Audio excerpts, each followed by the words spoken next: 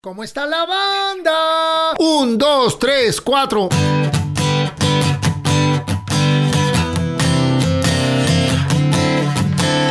Estamos celebrando 100 capítulos, 100 episodios de ¿Cómo está la banda? Estamos celebrando 100 capítulos, 100 episodios de ¿Cómo está la banda? ¿Cómo está la banda? ¿Cómo está la banda? ¿Cómo está la banda? La banda está bien.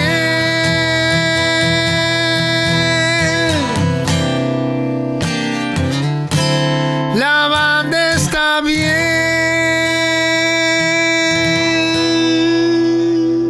¡Au! Se dice fácil, ¿eh? Pero ya llevamos, hoy cumplimos 100 episodios sin parar desde el mes de junio del 2020. Estoy guardando la guitarra. Ahora me voy a poner mis lentes, ahora sí, porque si no, no veo nada. Mis audífonos para sintonizarme con todo el asunto del podcast. Esa fue una introducción completamente improvisada, sin ninguna premeditación, alevosía y ventaja. Amigos, estamos muy contentos. Son 100 episodios. Juan Pablo, el equipo y toda la gente que estamos aquí en Cómo está la banda, la neta, estamos de celebración. Pueden ver aquí este tipo de cositas cursis, ¿no? Este tipo de cosas con las que solemos los seres humanos celebrar momentos alegres de nuestras vidas. Saludos a toda la banda que siempre nos escucha, a toda la banda querida, a toda la gente que se sintoniza con nosotros semana a semana. Saludos a todos nuestros suscriptores del Patreon. Uy, la neta, puro corazón hacia todos ustedes. Los invitamos a que se sigan suscribiendo al canal cada vez, cada semana, cada mes. Tenemos más suscriptores. Gracias por correr la voz. Gracias por ser solidarios con este proyecto. Y los vuelvo a invitar, como siempre, a que se suscriban al círculo de amigos de Cómo está la banda en el patreon.com/Piro Pendaz. Le quiero mandar un saludo muy afectuoso a nuestro querido Alfredo Padilla, que no sé por qué hoy estuve pensando en él. Él ha sido colaborador, ha grabado varias cápsulas con nosotros, escritor de varias novelas y me apoyó mucho a lo largo de toda la creación de mi libro. Y la verdad, hoy pensé en él y dije, lo voy a saludar en el podcast. Si nos estás viendo o escuchando, mi querido Alfredo, un abrazo muy fuerte hasta San Luis Potosí. Seguimos con este proyecto de GoFundMe. Aquí les dejamos el link porque queremos hacer el video de Freedom Bird, el pájaro de la libertad /abrígate, Freedom Bird /abrígate, featuring Jaco González Grau en la flauta, porque verdaderamente la flauta de Jaco pues es el pájaro de la libertad, ¿no? Y está nuestro querido Julián André, el hijo de Cecilia Tucent y de Alfonso en la batería.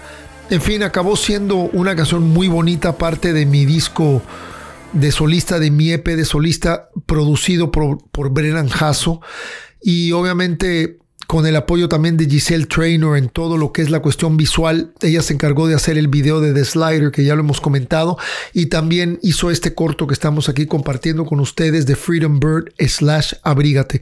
Queremos ir a Juárez y a El Paso, Texas, a hacer este video. Y si no, pues igual vamos a Tecate o a Mexicali o a Tijuana. Digo, tampoco estamos aferrados en ir necesariamente a esas ciudades, pero pedimos un poco de apoyo para poder hacerlo de la mejor manera posible. Les recuerdo que el 18 de junio estaré presentando mi libro Sentido Contrario ahí en el Chopo, como de 11 a 1 de la tarde aproximadamente. Será una mañana tarde muy divertida compartir con todos ustedes. Y el 23 de julio les recuerdo que regresa Rock en tu idioma sinfónico a la Arena Ciudad de México con muchas, pero muchas sorpresas. También le quiero dar las gracias a Alejandro Guzmán por esta genial y la verdad muy contundente entrevista que me hizo para el periódico El País. Aquí les dejamos el link para que la vean. Ya la compartí yo en mis redes sociales, él también la compartió, pero no quiero dejar de agradecerle a Alejandro Guzmán este artículo tan redondo que hizo sobre mi vida, sobre mi etapa como músico, como podcaster y como letrista o como poeta o como sea, ¿no? Pero al final del camino todo está metido en esta palabra que se llama arte, de la que considero que he dedicado pues toda mi vida, sobre todo al lado musical. Amigos, celebrando 100 episodios. Tengo unas ganas de decir 100 años, pero pues es como imposible, utópico. Ya se me están cayendo aquí las velas. Traigo un par de comentarios de YouTube, como siempre. Muy agradables, muy positivos. La verdad que el par de episodios con nuestro querido Jaime López trajeron mucho de qué hablar y creo que encontramos un punto muy interesante de equilibrio entre Jaime y cómo está la banda. Por eso nos tuvimos que ir a 2 partes. Y estos son los más recientes, así que nos gustaron mucho. Este es Héctor Joaquín Ordóñez Cruz, que dice: soy fan de Jaime López y José Manuel Aguilera. Su música es motivadora en todos momentos. Qué chingón trabajo, Piro. No tiene mucho que me suscribí al canal. Ya me estoy reventando varios capítulos. Felicidades por tu trabajo. Creo que toda la banda nos quedamos picados con la charla. Chido. Buena onda, mi estimado Héctor Joaquín Ordóñez Cruz.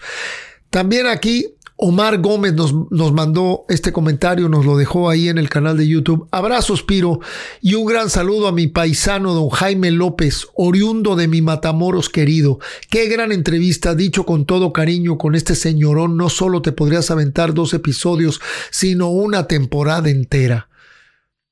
Qué coherencia al hablar, cuántas historias y cuánto conocimiento, y más aún que me recuerde a mi terruño con el Puerto Bagdad, el Río Bravo, Río Grande, entre comillas, San Benito, Texas. Vivo cerca de ahí, cuna del gran Freddy Fender, el Tex-Mex. Saludos, caballeros, desde la otra esquina del mundo. Espero con ansias la segunda parte. Pues bueno, ya la viste la semana pasada. Gracias, estimado Omar Gómez, por estos comentarios tan positivos, y también a ti, Héctor Joaquín Ordóñez, y a todos los que nos dejan tantas notas y tantos comentarios y mensajes positivos en el canal de YouTube. La verdad se les agradece. Traigo saludos y hoy vengo con muchos porque hay mucho talento. Así de fáciles. Hay mucho talento en muchos lugares de nuestro querido continente latinoamericano. Quiero saludar a las chicas de Tepic, Nayarit, Rosa Polar. Neto que qué bonito cantan, qué bonito arman su música. Son tan auténticas, tan honestas. Eso me gusta muchísimo. Hacen un rock muy fresco con canciones bien armadas. Esta rola de Palpita, que es su nuevo sencillo que forma parte de su reciente EP que se llama Fango y Sol. La neta, me gustó mucho Palpita. Qué bonito cantan, qué bonito arreglan su música. Creo que la tecladista y la guitarrista son las que cantan. A veces no sé diferenciar quién canta de cuál de ellas, pero las dos tienen una voz muy, muy bonita. Ahorita le pegué algo, pero no importa, el podcast sigue. También escuchen la rola de Ausencia. También se la recomiendo. Es la verdad, muy agradable esta banda formada por Janet Ibarra en la guitarra y la voz, Ana del Real en teclados y voz, Mónica González en el bajo y Livier Olvera en la batería. Un saludo a las chicas de Rosa Polar hasta Tepic, Nayarit. Y ahora me voy con el Cuarto de Sara, una banda ya con más experiencia, una banda formada desde el 2002 en el Estado de México, con Alejandro Ríos en la voz y en la guitarra, Violeta Velázquez en teclados y ambients, y Jorge Garratachea en el bajo. Son un rock medio psicodélico con interacciones muy chidas entre los instrumentos y muy buenos arreglos. Les recomiendo que chequen su disco Vendaval, un EP del 2020. Rolas como Alas y Sirenas me dejaron así como con un muy buen sabor de boca. Así que saludos hasta el Estado de México a la banda El Cuarto de Sara. Quiero felicitar al buen Arturo Waldo, que es guitarrista de Real de 14, es la sangre joven de Real de 14, que colabora con mi gran amigo y muy respetado José Cruz. Es un chamaco muy creativo y muy activo, porque además de haber sido fundador de su propio sello discográfico que se llama Discos Cadabra, acaba de lanzar un nuevo sencillo con el Lalo Tex Jr. de invitado. Puta, pues el hijo del gran Lalo Tex de Tex-Tex. La rola se llama Cada Noche. Está muy agradable. El Lalito Jr., como le decimos, sale tocando requinto y haciendo coros. Y es un rock blues de poca madre, se lo recomiendo. Felicidades a Arturo Waldo y felicidades a su invitado, el Lalito Jr., Lalito Tex Jr. Y por último, felicitaciones y saludos hasta La Paz, Bolivia, con el multiinstrumentista y compositor Rodrigo Bernal, que acaba de lanzar su sencillo Elevar. Rodrigo es una persona honesta, una persona auténtica. Tocó el bajo, tocó la guitarra, tocó la batería de la canción sin mayor pretensión. Está cada arreglo, cada línea de cada instrumento está en su lugar, todo embona de una manera correcta, de una manera armoniosa, y no podemos dejar de admirar la bella voz de su colega, nuestra querida chica de Tamaulipas, Andy Muñoz, que es la mujer que, como bien dice Rodrigo, le da voz a mi música. Así que, amigos, saludos. Estuvo variado hoy el asunto, hasta Tepic, Nayarit, a la banda Rosa Polar, hasta el Estado de México, al cuarto de Sara, a nuestro querido Arturo Waldo en la Ciudad de México y a nuestro querido Rodrigo Bernal hasta La Paz, Bolivia. Todos los links de todas estas bandas jóvenes, de estas bandas independientes, de estos compositores creativos con unas propuestas novedosas están aquí abajo. Recuerden que todos los links están aquí abajo.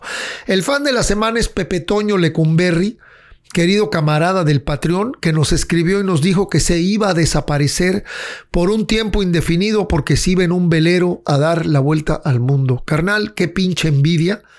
Pero cuando veas este podcast, quiero que sepas que nos estamos acordando de ti, que tengas un viaje y una experiencia increíble sin precedente. Y cuando ese velero se estaciona en una playa virgen, tírate al mar, cabrón. Que eso es lo más chingón. Saludos, mi querido Pepe Toño. Y ahora nos vamos a unas recomendaciones.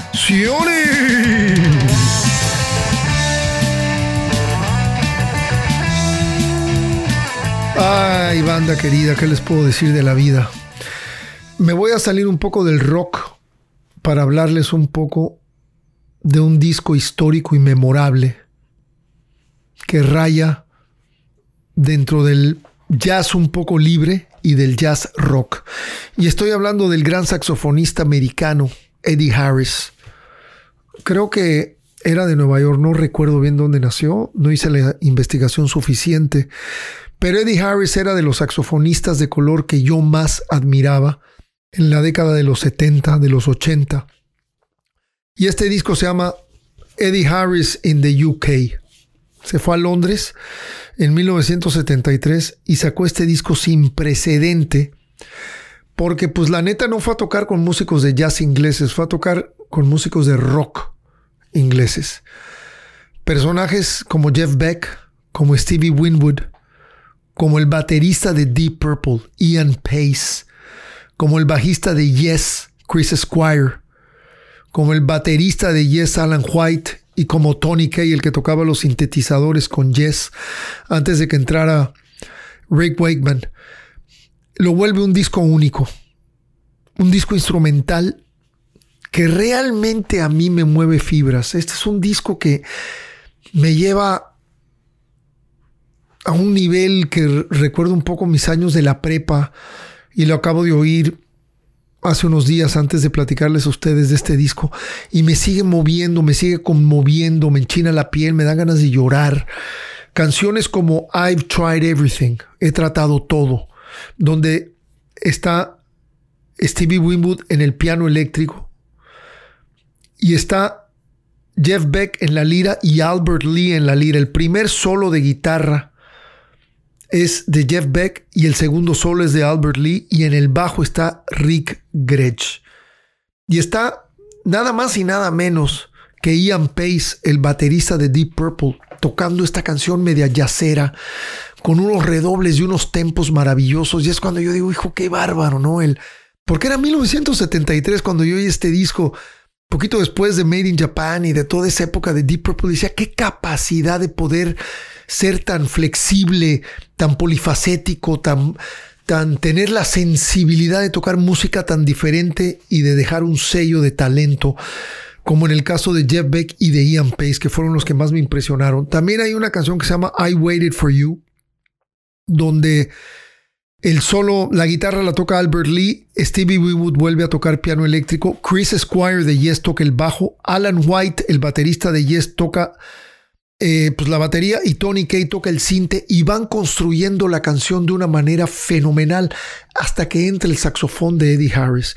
Y cuando entra el saxofón de Eddie Harris, no te queda más que dejarte llevar por la música, cerrar los ojos. Para mí es un disco increíble. increíble, realmente fuera de serie. Un disco maravilloso, salió en 1973, grabado en Inglaterra, ¿no? Por eso se llama EH in the UK, Eddie Harris in the United Kingdom. Lanzado bajo el sello de Atlantic. Este vinilo debe ser dificilísimo encontrarlo, pero seguro lo pueden encontrar en CD o está en las plataformas digitales. Se los recomiendo, escúchenlo, transpórtense a otro nivel musical. Como les repito, es un disco instrumental. Por ahí tiene un par de voces así extrañas como I've Tried Everything y Baby, que tiene como unas voces procesadas, pero es un disco instrumental de jazz rock. Y digo rock por la presencia de los músicos británicos que aportaron su talento, pero está mucho más recargado hacia el jazz, ¿no? Pero es una joya, es una joya. Les recuerdo que me sigan en las redes sociales como siempre. Instagram, Facebook, Twitter, siempre estoy presente ahí. Gracias por suscribirse a nuestro canal de YouTube. Si eres nuevo, lo único que tienes que hacer es clic aquí abajo y aquí te suscribes. Los invito a que se suscriban al círculo de amigos de Cómo Está la Banda. Tenemos estos piros por la libre. Acabamos de lanzar uno con el Gato, el baterista de Ritmo Peligroso, que estuvo divertidísimo. Pinche Gato, qué buen baterista, qué buen músico, pero sobre todo qué gran ser humano. Todo mi cariño, mi pinche Jorge Arce. El buen Gato. Toda nuestra merch del podcast de Ritmo Peligroso y de muchos grupos está en bonustrack.shop. Les recuerdo que todos los links están aquí abajo. También estoy en Cameo, por si quieren que les cante el himno nacional o un poema para el Día de las Madres. En fin, eso ya fue.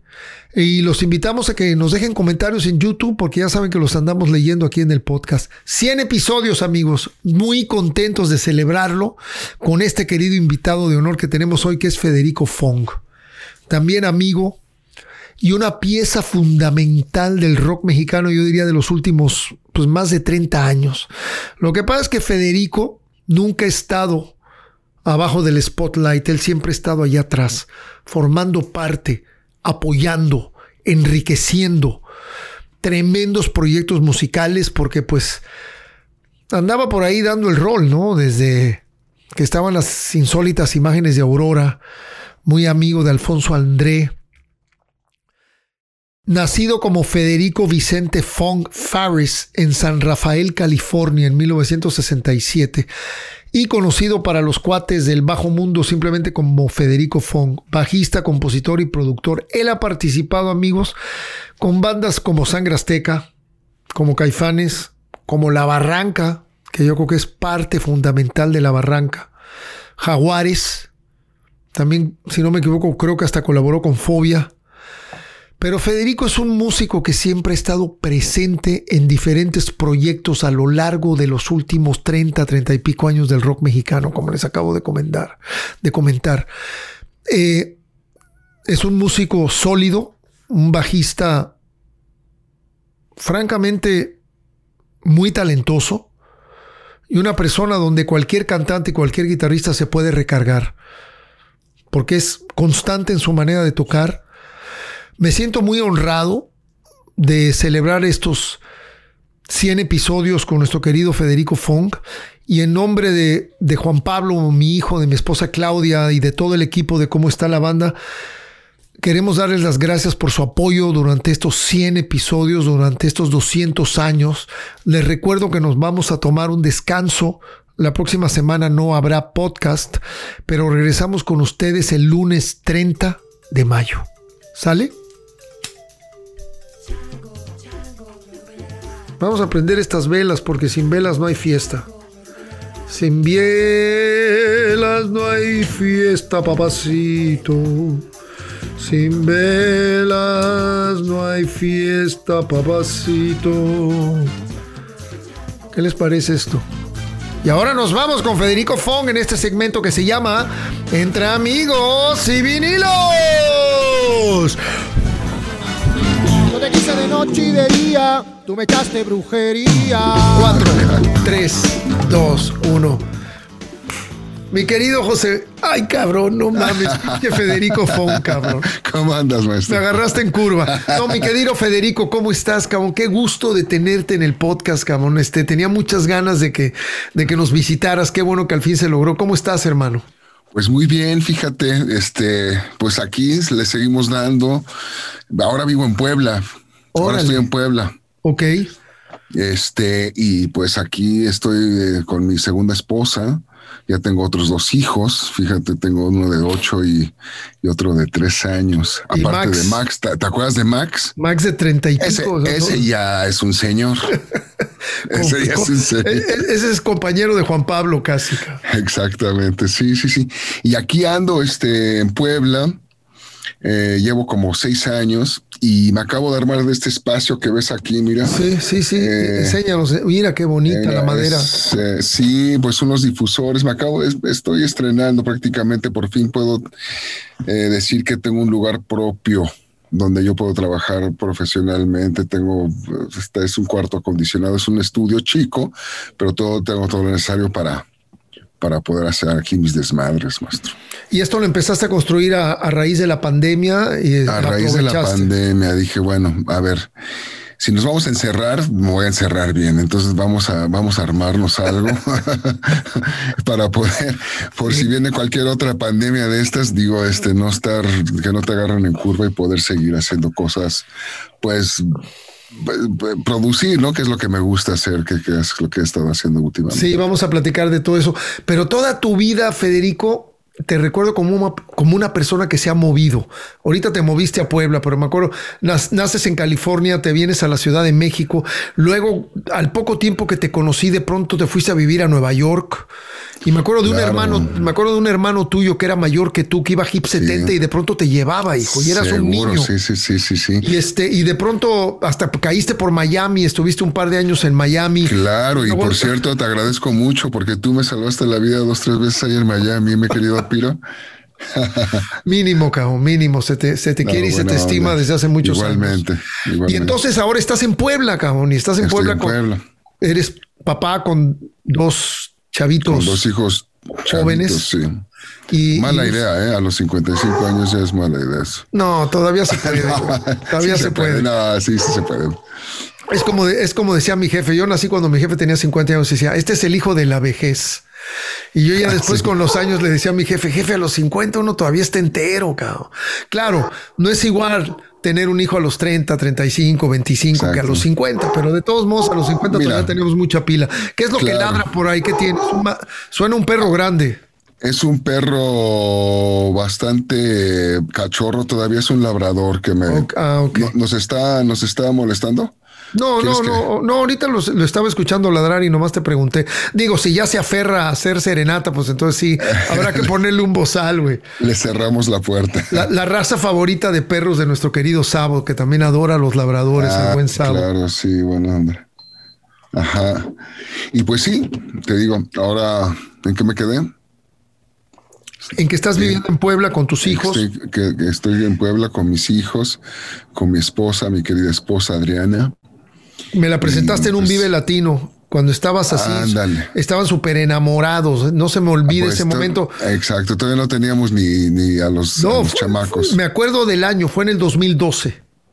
Pues apenas estábamos ahí dando. Hace 10 años más o menos que abrimos el escenario Indio Verde y vino con nosotros Shenka. Ya. Y también siempre se me olvida el nombre del trombonista del Panteón, que lo quiero muchísimo, Paco Barajas. Ándale. El Paco Barajas, sí, vinieron de invitados y ahí te vi después de mucho tiempo de no verte. Pero siempre, qué bueno, Federico. Y cuéntame, ¿qué planes tienes? ¿Qué viene ahorita para tu vida? Pues mira, ahorita he estado produciendo y componiendo con Alfonso André. Ves que tiene un proyecto solista, tú lo acabas de decir, como que siempre he estado apoyando artistas. Yo me mantengo en el background, que es lo que me gusta realmente. No creas que soy muy frontman o frontline. Muy del seguidor, del spotlight. Exacto, y me gusta apoyar eso. Me gusta que se sientan cómodos en el spotlight. Eso. Que uno se ponga nervioso y que ellos se sientan cómodos. Buena frase, me late. Sí, estoy muy consciente de eso. De hecho, quiero hablar contigo de eso porque creo que además de que has colaborado mucho con José Manuel Aguilera en La Barranca, al igual has colaborado mucho, perdón, pues que me estaba tomando una chela. Qué rico. Con Alfonso André. Siempre, además son grandes amigos tuyos, ¿no? Porque ustedes son cuates de a de veras, o sea. Sí, no somos hermanos. Eso, no es nada más esa relación como de músico, productor y compositor y coautor y eso, sino hay una verdadera amistad como esas que se dan. Sí, exacto. En ciertas agrupaciones, que es muy chido. Sí, Alfonso siempre lo dice que él, bueno, en todos los proyectos que él ha participado, yo he estado ahí, o sea, en todos. Digo, yo he hecho algunas otras cosas, pero en todos los que les ha involucrado, yo he estado ahí. Lo que pasa es que nos conocimos ahí en los 80s también. Yo me mudé para ahí, para el sur, para Coyoacán, y resultamos ser vecinos. Y empezamos a ir a fiestas, reventar, ya sabes, todas esas ondas ochenteras ahí con Ula Lumen, la Katia Skolnick y esas fiestas así underground que se hacían por ahí. Una familia muy distinguida. Una familia muy distinguida, exacto. Entonces, pues nos empezamos a llevar y en realidad, pues la idea era que hiciéramos una banda, ¿no? Según esto, nosotros íbamos a hacer una banda. Fui a un ensayo ahí a Cerro del Aire, ves que ahí ensayaban con las Insólitas, ahí en Cerro del Aire, ahí en la Romero de Terreros, en el DF. Y mientras estábamos palomeando, José Manuel y yo, pues llegó Saúl, llegó Markovich y pues ahí como que ahí se le ocurrió la onda a Saúl de dejar el bajo, porque te acuerdas que era el bajista de las Insólitas. Así es. Se le ocurrió dejar el bajo y pasarse a la guitarra y se le hizo muy cómodo decir, oye, pues tú toca el bajo, yo voy por mi lira y me toca tocar la lira. Que por cierto, te voy a decir, a mí, Saúl, me gusta mucho más como bajista. A mí se me hacía gran bajista, gran bajista. Toca el bajo muy bien. Qué bien. Entonces, pero se quiso pasar a la lira. Yo tomé ese papel dentro de las Insólitas. Entonces ahí se dio ese. Entonces hubo un momento que las Insólitas fue un cuarteto. Sí, un momento breve, yo creo. Yo creo que quizá un año y cacho hasta que pues empezaron esto de las luchas de egos entre miembros. Se deshizo y luego se formó Caifanes, ¿no? Con Sabo y con... Pero justo antes de esa formación de Caifanes yo estaba en las Insólitas. Fuimos un cuarteto un rato. De hecho, ¿sabes dónde? Tú estabas, no sé si recuerdas, grabamos en un estudio creo que tú eras socio con Juan Suitars y claro. Polanco. Sí, no, por supuesto. Ahí hicimos un demo. Ahí hicimos un demo de las Insólitas y por ahí están esas grabaciones, jamás salió. Ese nunca salió, creo que Markovich una vez fue a ver a Marcelo para recogerlas, no me acuerdo a lo lejos. Ajá. Lo que sí salió fue el cassette que se grabó en Rocotitlán cuando tú ya no estabas, que fue con equipo de Acento y fueron Marcelo y el Oso Pavón a grabarlo. Teníamos un equipo móvil también. Y se llevaron el equipo móvil a Rocotitlán y grabaron esa presentación de las Insólitas, claro, que es donde están creo que nada más salió en cassette. Si no me equivoco. Sí, recuerdo eso, sí. Oye, Federico, y tú naces en San Rafael, California, una zona poca madre de ese estado, muy cerca del Napa Valley. Increíble, exacto. Donde hay viñedos, donde se respira un aire muy chido, un poco la montaña, ¿no? Sí. O sea, ¿qué chingados fui a hacer a México? Estando tan a toda madre ahí. Seguro que tu jefe se mudó y se llevó a la familia. Llegaste chavito a México. Llegué chavito. México te acobija, te recibe. Platícanos un poco de tu niñez. ¿Tu papá es mexicano o tu madre era mexicana, creo? No. Mi mamá, americana. Ok. Fue americana, ya falleció hace unos 2004. La mía en el 2005. Fíjate. Ok. Entonces, bastante joven, por cierto. Bueno, ayer estaba recordando que fue Día de las Madres. Claro. Cómo se le extraña a las jefas, ¿no? Tremendo, mano. Tremendo. Bueno, pero ella es americana, anglosajona, Arkansas, redneck. Entonces ella, lo que sucede es que acabando la preparatoria decidió salirse de su pueblito en medio de los Estados Unidos y meterse al ejército. Se metió al ejército y fue a dar en una base allá en Presidio, en San Francisco, donde conoció a mi papá, que papá, por su lado, panameño. Mi papá es panameño, o fue panameño también, porque él acá murió justo antes de la pandemia. Se cuenta el 14 de marzo del 2019. ¿Del 2019? ¿O del 2020? Creo que fue 2020 más bien. Sí, es cuando empezó todo esto. Cuando se desató todo. Ajá, él ya ni lo vio. Él ya estaba malo. Es más, no sabemos si realmente murió de eso, porque sí fue como pero estaba muy mal ya de varias cosas. Bueno, en fin, él, panameño, se fue a los 14 años con su mamá soltera a Nueva York, y ahí vivió, se casó con su primera mujer, ahí nació su primera hija, o sea que tengo una media hermana en Nueva York. Okay. Se divorció y decidió meterse al ejército a los 19 años también. Entonces fue a dar también a San Francisco, donde conoció a mi mamá, Latin lover, mulato, y conquistó a la güerita ahí y vivieron en San Francisco un rato. Ahí nació mi hermano Carlos, que es el que tú conoces. Lo recuerdo muy bien, como 3 o 4 años mayor que tú. Por ahí. 5 años mayor que yo. Él me enseñó todo el rock and roll, o sea, él compraba los discos y yo se los bajaba, los sacaba de su funda y los dejaba tirados y les super cagaba la madre. Pues pero bueno, ¿qué te puedo decir? Él me mostró todo lo que... Él compraba todos los discos de los 70s, todo el rock, ahí lo conocí, él me enseñó realmente, por él empecé a escuchar toda esa música. Pero bueno, entonces yo nací en San Francisco a raíz de ese encuentro entre mi papá y mi mamá. Se casaron, tuvieron a mi hermano, nací yo en San Rafael. Mi papá, nos mudamos para la bahía de Tiburón, ahí en San Rafael. Es una zona muy bonita, y ahí trabajó de mesero. Él trabajando de mesero, siendo un tipo pues latino, con un vozarrón y súper carismático, más o menos por tu estilo, así con ese carisma, con esa... Flor que me echas, güey. No, hombre, bueno, es que son gente muy, muy viva, muy, muy energética, muy carismática. Entonces, él era así. Entonces, un par de empresarios tenían una compañía de estas como de estilo Avon, ¿no? De cosméticos, se llamaba Holiday Magic. Órale. Entonces entraron al restaurante, conocí a mi papá pues se quedaron impresionados con la personalidad de mi papá, y le dijeron, oye, ¿no quieres irte para México para abrir allá la compañía? Y así es como fui a dar a México. Pero qué buena 69. Y una propuesta de negocio bien concreta, porque así haber conocido a tu jefe y haberle soltado un país para que abriera una empresa. Exacto, Órale. Sí. No sé cómo estuvo toda esa negociación, no me acuerdo, pero sí. Definitivamente le soltaron. Eran negociaciones más sencillas que como son hoy en día, yo creo. Ajá, no sé. Yo creo pero sigue contando que esta historia está buenísima, Federico. Bueno. Entonces ya llegamos, mi hermano Carlos quizá tendría 5 años y yo como 2 años a la Ciudad de México.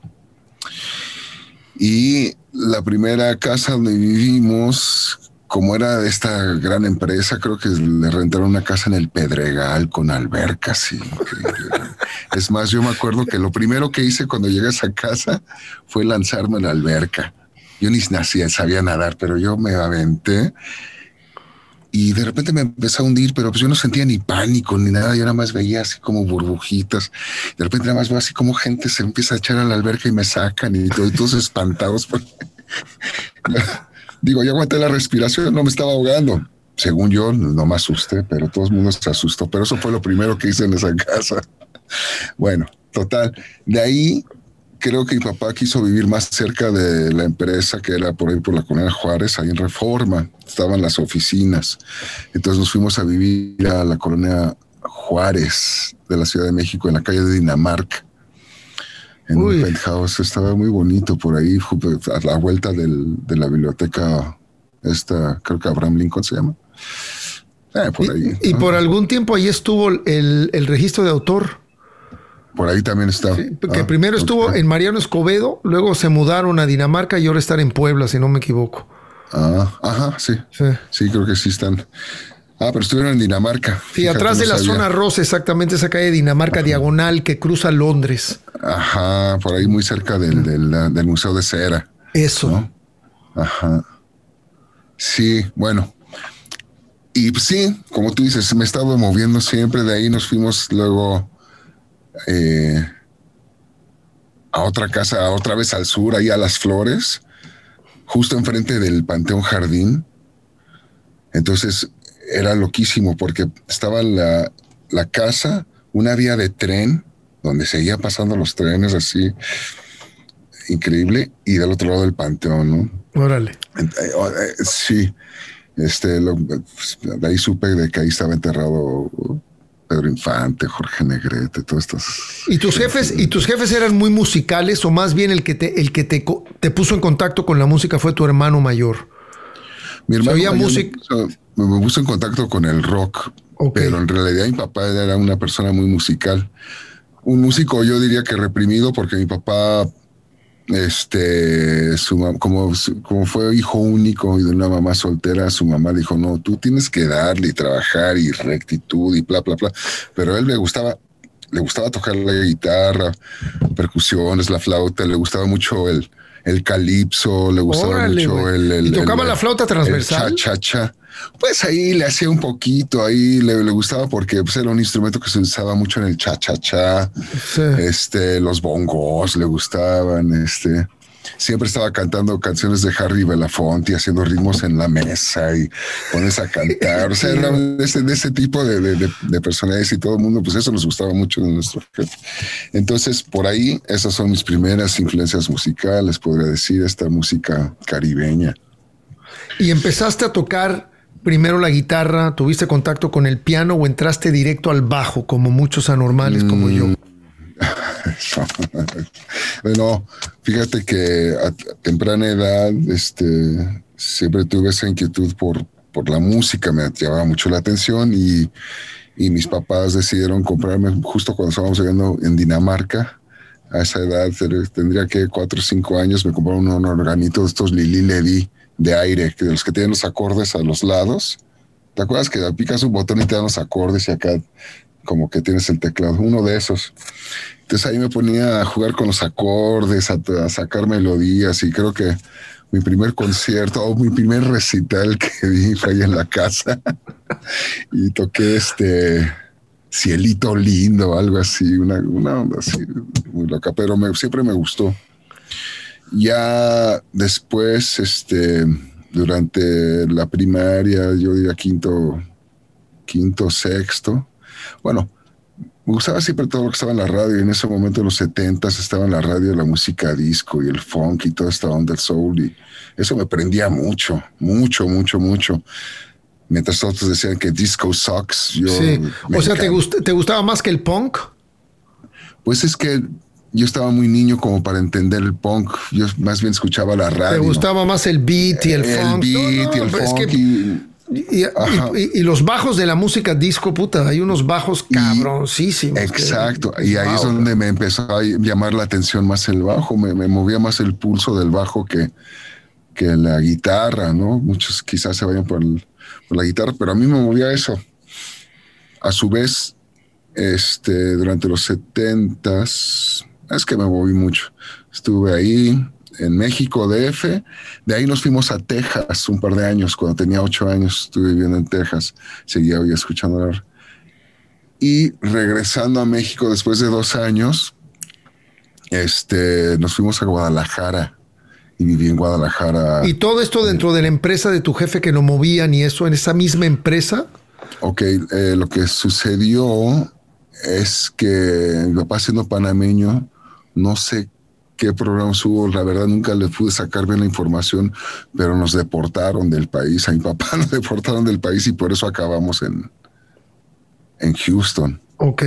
O sea, nos tuvieron que sacar y nos fuimos toda la familia y empezó como que desde cero. El famoso 33, le aplicaron el 33. El 33 le aplicaron, le acusaron de no sé qué madres, pero bueno, el rollo es que salimos del país, nos sacaron del país y estuvimos un par de años en Houston. Mi papá se regresó a México para rearmarse. Clean slate. Sí. A darle, a abrir otra empresa, y abro otra empresa por el estilo como el que estaba haciendo, pero en Guadalajara, que se llamaba Vidamur, de estas ondas. Lociones, cosméticos, eso es lo que le movía. Pero él lo que hacía era como era muy carismático, daba cursos de motivación. Okay. O sea, motivaba a la gente para que le entrara a la empresa, invirtiera y sí, somos ganadores, y ya sabes, ese tipo de, ¿no? Entonces en Guadalajara estuvimos un par de años, y ahí es donde mi hermano, ya de adolescente, 15 años, se compraba todos estos discos de rock, ¿no? Iba al musical Lemus, no me acuerdo qué otras disqueras estaban por ahí en ese momento, a comprar todos los discos ahí en Guadalajara. Y en esa edad conociste a alguno de los personajes que tenemos hoy en día, porque tienes una edad, creo que estás muy cercano a la edad de la Chiquis Amaro, por ejemplo.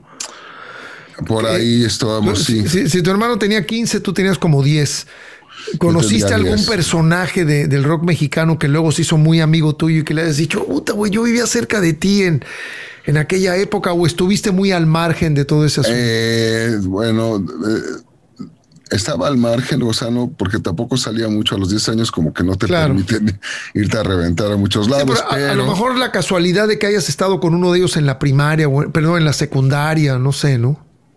No, pero sí, por ejemplo, en esa época estaba Green Hat. Claro. Que luego fue a pasar a ser Maná. Pero en esa época ya estaba tocando Green Hat, y me acuerdo que eran súper famosos y se hablaba mucho de Green Hat. Así es. Green Hat Day, o no sé cómo se llamaba en ese momento, pero era Green Hat, y creo que estaba tocando Abraham Calleros. Sí, estaba Abraham Calleros en la batería. En la batería. Entonces conocía del movimiento de rock and roll que estaba pasando en Guadalajara, más no. Nunca fui a un concierto ahí. Yo creo que mi primer concierto fue hasta que regresé a la Ciudad de México en los 80s. Hay un concierto de Chuck Moll en la Universidad del Valle de México, algo así. Pero en fin, ahí en Guadalajara es donde conocí el rock and roll y empecé a tocar de cierta manera, pero la batería, porque mi hermano tenía unos cuates al dar la vuelta que tenían un supercito, una tiendita, tenía un grupo que se llamaba Whips, y el baterista quiso vender su batería, se la vendió a mi carnal. Entonces ahí la tenía en la casa, yo me metía todo el tiempo a su cuarto a darle a la bataca, y le cagaba también a mi hermano que me trepara a su bataca, me sacaba patadas, cerraba el cuarto con llave, escondía la llave, y yo no sé cómo le hacía, pero me metía a ese pinche cuarto a seguir tocando la bataca, y sabiendo que me iba a madrear, que me iba a sacar a patadas así, a decirme, y me valía madre. Me encantaba, me gustaba mucho. Pero ¿sabes qué? Además, cabrón, que me encanta un baterista que toque bajo y un bajista que toque batería, güey, porque agarras un chingo de sentido del pedo del ritmo, cabrón. O sea, porque es que eso es. Prende eso. Arriba de eso le metes lo que quieras, güey. Bataca y bajo es la base de, al menos de nuestra música, ¿no? De la fusión, del rock, de la música que nos ha movido durante muchos años, ¿no? La música clásica tiene otro rollo, tiene otra manera de construirse, pero la percusión y esta columna vertebral de bajo y batería dentro del rock, dentro de la fusión, vayámonos hasta Panteón Rococó, hasta Los Enanitos Verdes, hasta La Barranca, hasta Caifanes, hasta el Tri. Esa base sólida del rock and roll es el bajo y la bataca. Y si tú de pronto tocas los dos instrumentos y eres bajista o baterista, puta, tienes una base rítmica cabroncísima, cabrón. Claro. Pues yo no sabía que tú habías tocado la bataca. Empezó tocando la bataca. Pero tus bajos son muy sólidos, Federico. Tus bajos son bien sólidos y a lo mejor viene de toda esa escuela que tuviste de chavito de estarle pegando ya al bombo y a la tarola y al contratiempo. Yo qué sé, ¿no? Y que me gusta el ritmo. O sea, me gusta lo rítmico. Y yo creo que es por mi papá, porque se la pasaba pegándole a la mesa, a la puerta, haciendo ritmos, cantando calipso, esta onda del Caribe, o sea, el cha-cha-cha, era un bailarín increíble, yo no bailo, digo, yo bailo mucho. Sí me gusta mover el cuerpo, pero mi papá era tremendo. Era pachuco. Era pachucón. Pachucote panameño. Sí, pachucote panameño, exacto. Qué bien, carnal. Y pues obviamente de la bataca te brincas al bajo. Me brinqué al bajo porque empecé a escuchar a los Beatles, ¿no? Me compré creo que mi primer disco de los Beatles, que ya en los 70 ya estaba viejo. Me compré el primer disco de los Beatles, de Meet the Beatles, y empecé a escuchar todo y me prendía demasiado toda esa onda. Lo escuchaba con otro amigo de Guadalajara, que es bataquero también ahora y productor, John Field Ramírez. Tiene un estudio, ya no está en Guadalajara, pero está por ahí cerca. Y con él íbamos a la primaria y nos íbamos a su casa a escuchar discos. Entonces ahí es donde estaba fantaseando yo, pues qué, o sea, quiero tocar. Y siempre me imaginé tocando el bajo, ¿no? O siempre escuchaba música y era como esta onda de decidir, o sea, guitarra o bajo. Y definitivamente las frecuencias que a mí me movían eran las del bajo, el ritmo, ese sostén, esa base armónica y rítmica que proporciona el bajo. Eso es, digo, mucha gente en la actualidad y ahora pues dicen, el bajo sí, pero ni se oye, ¿no? ¿O qué es eso? Es esa... No.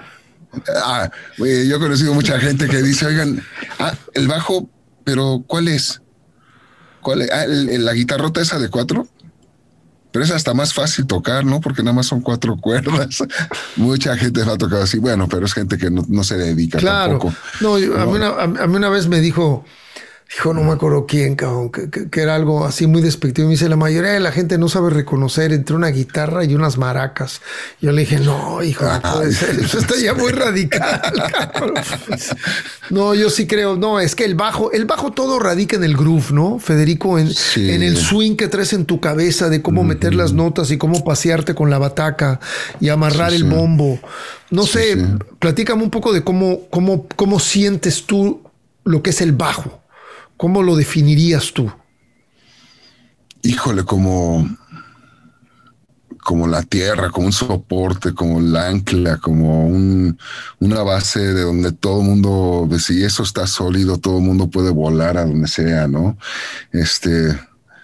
Me gusta que la gente vuele alrededor de ese ambiente que les estoy proporcionando. Eso te iba a decir, volar a donde sea y volar alrededor. Exacto. Eso, entonces eso es lo que me gusta de ser bajista, de ser productor, de trabajar como trabajo con la gente. Incluso cuando compongo, ahí me voy para otro lado, fíjate, me voy más a la onda del piano, me gustan los acordes, me gusta el soporte armónico. Claro. Siempre empiezo desde abajo, ¿no? O sea, al contrario de que quizá esté mal, pero mucha gente empieza con una melodía. Por ejemplo, yo me imagino que cuando tú compones, ¿de dónde partes? ¿De una melodía? No siempre. No creo en las fórmulas, Federico. Por eso me interesa mucho lo que me estabas contando. Yo no creo en las fórmulas. Yo creo que cada quien tiene su manera de hacerlo y cualquier forma es válida mientras el resultado final te mueva. Obvio. Me he ido para muchos lados, pero por lo general, ¿no? Mi zona de confort es empezar con acordes y con armonía y luego de ahí ir desarrollando todo lo demás. Yo lo hago de las dos maneras, con una letra que aplico a un círculo armónico o de pronto un círculo armónico al cual le invento una melodía y luego le meto letra. O sea, la inversa. Sí. Pero es válido, cualquiera es válida. Y entonces, ¿a qué hora te decides cambiar al bajo y en qué banda tocas por primera vez el bajo? Wow. A ver. Ok, después de Guadalajara yo pues nunca tuve un instrumento, me inventaba unos, me los imaginaba, todo era una fantasía. Pero agarrabas la bataca de tu hermano. Eso es lo único que había en la casa. Entonces, eso sí. La acabó vendiendo el pendejo, una Ludwig 66, así increíble, la acabó vendiendo para irse de viaje con una vieja. Imagínate lo que sería eso ahorita, una reliquia. No, hombre, una reliquia, pero bueno, estaba muy enamorado de mi carnal, yo creo. El caso es que esa bataca ya, quién sabe dónde está. En el 80 llegamos a México. Sí, y yo ya había entrado a la secundaria y ahí empecé a buscar más un instrumento. Me iba ahí a las tiendas de música y veía los bajos, estos sonatones. ¿Te acuerdas de los sonatones? Sí, claro. Estas ondas que tenían como imitación Fender y Jazz Bass. Ha sido una marca muy comentada aquí en el podcast, porque de alguna u otra manera varios empezaron con sonatón. Yo empecé con un Aya japonés. Sí, bueno. Baratísimo. Oye, pero ya era una japonesa. Estos no sé ni de dónde eran. Creo que eran mexicanos. Sí, eran los mexicanos. Los Sonatón eran mexicanos. Sí. Sonatón. Igual que Golden Gate, que Cooper, los amplificadores Cooper, los Golden Gate y los Son. Si no me equivoco, fueron muy buenos. O sea, pues eso es lo que había. Y nos sacaron de pedos durante muchos años, cabrón. Nos sacaron de apuros, pero yo nada más iba a verlos en las tiendas porque no me podía comprar ni un sonatón hasta que... No, de hecho, mi primer bajo era una guitarra que le faltaban 2 cuerdas y yo lo agarré como bajo, que estaba ahí arrumbado en el garage de... No sé si tú conociste a Nacho Romero, un baterista ahí en la Condesa. Quizá no, pero con él nos conocimos en secundaria. Mi papá me metió ahí a clases de órgano con ahí Tony Cabral, que estaba ahí en Insurgentes Norte, junto al, ¿cómo se llama? El Metro Insurgentes. Por ahí estaba el Tony Cabral y ahí le estaba dando. Y fíjate, me hacía rependejo en las clases y no, más me ponía a jugar con la cajita de ritmos y todas esas ondas. Y pues sí le daba, pero siempre me iba a los ritmos, ¿no? Y ahí conocí a Nacho, que también estaba tomando clases de órgano, pero era baterista. Me invitaba a su casa, los dos en la secundaria, y ahí él tenía una guitarra rumbada feísima. Creo que era una Sonatón, pero ya bien descuidadota. Bien descuidadota y con 4 cuerdas. Y dije, pues esto es un bajo, ¿no? Entonces ahí le estábamos dando, y creo que la primera canción que sacamos fue una de Divo.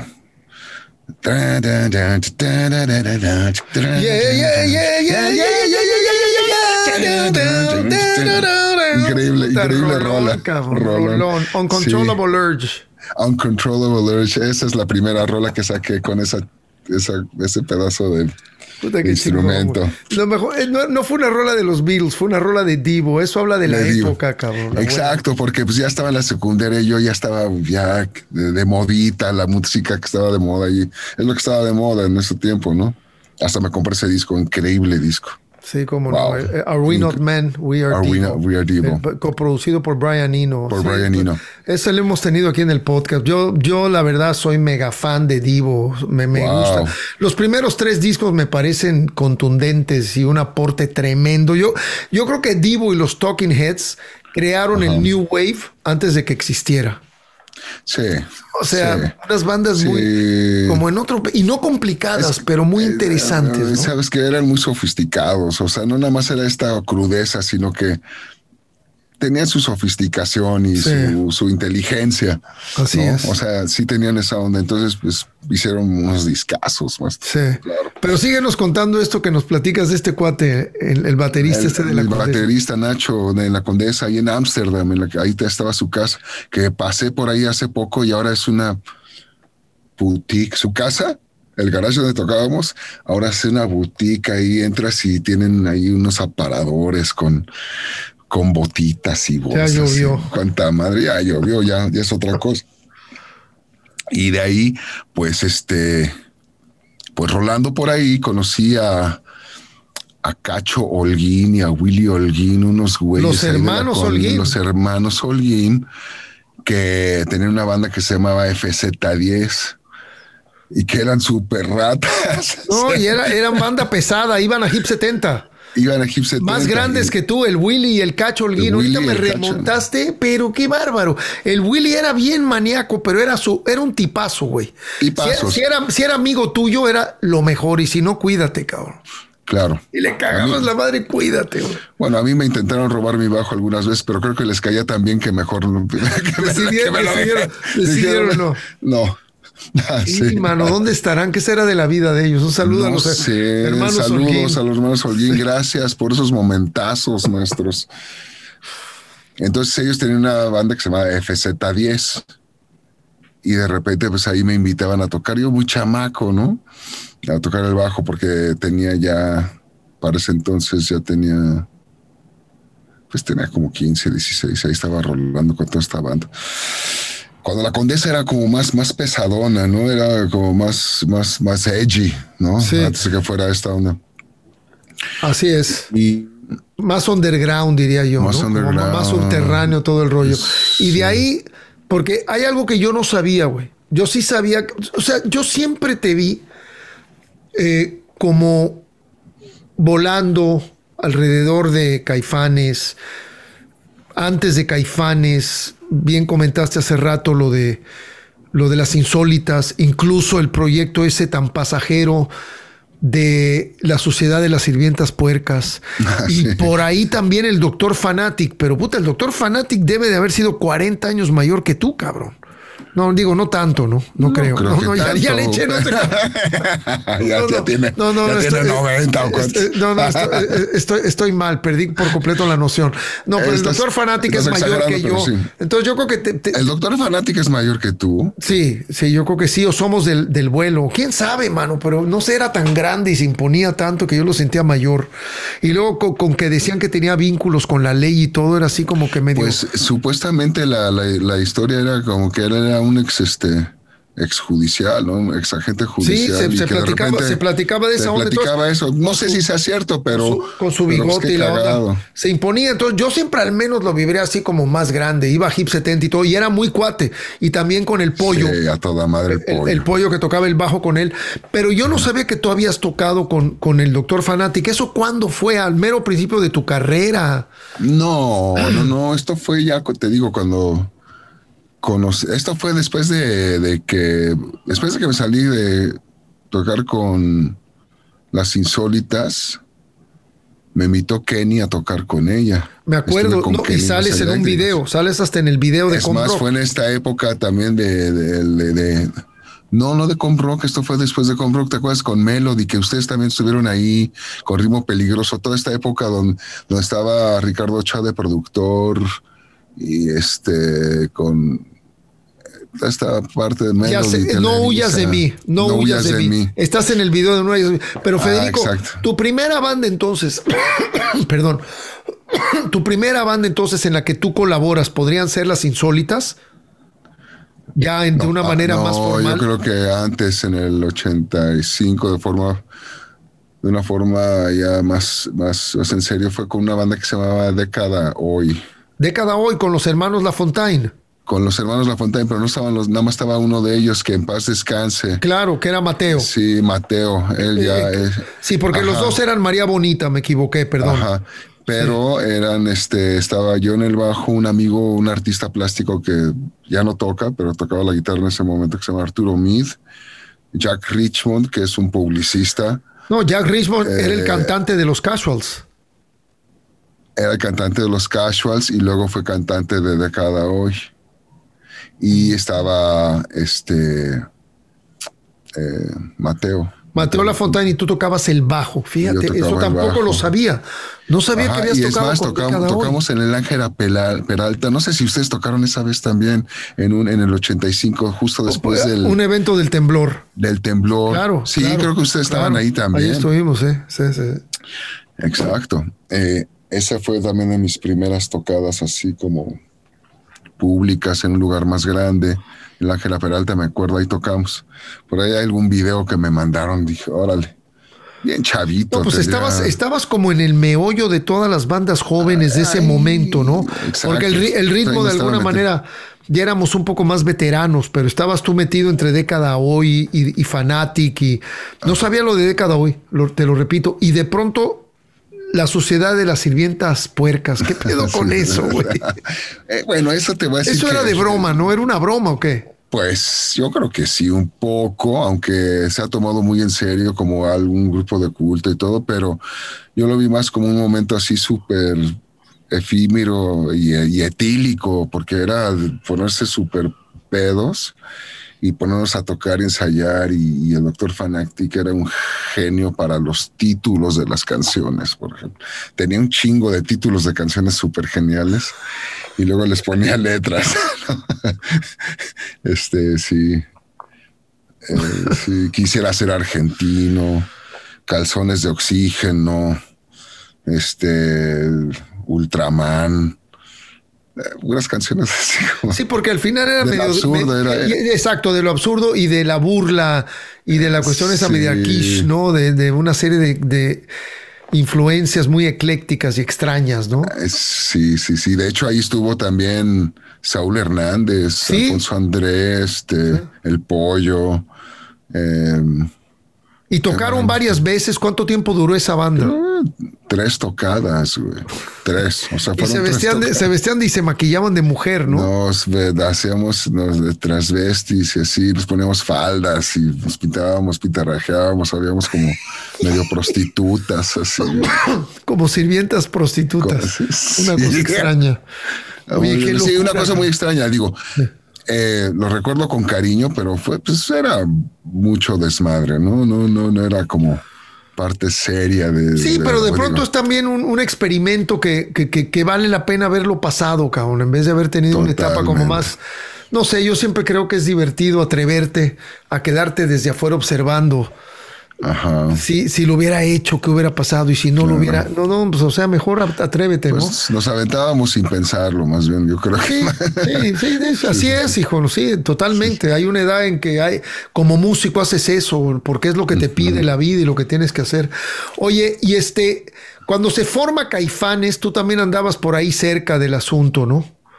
Estabas como muy cerca, ya había una amistad con Saúl. Sí, había una amistad con Saúl, con Markovich y con Alfonso, porque justo antes de los Caifanes, te digo que yo entré a ser bajista de las insólitas imágenes de Aurora.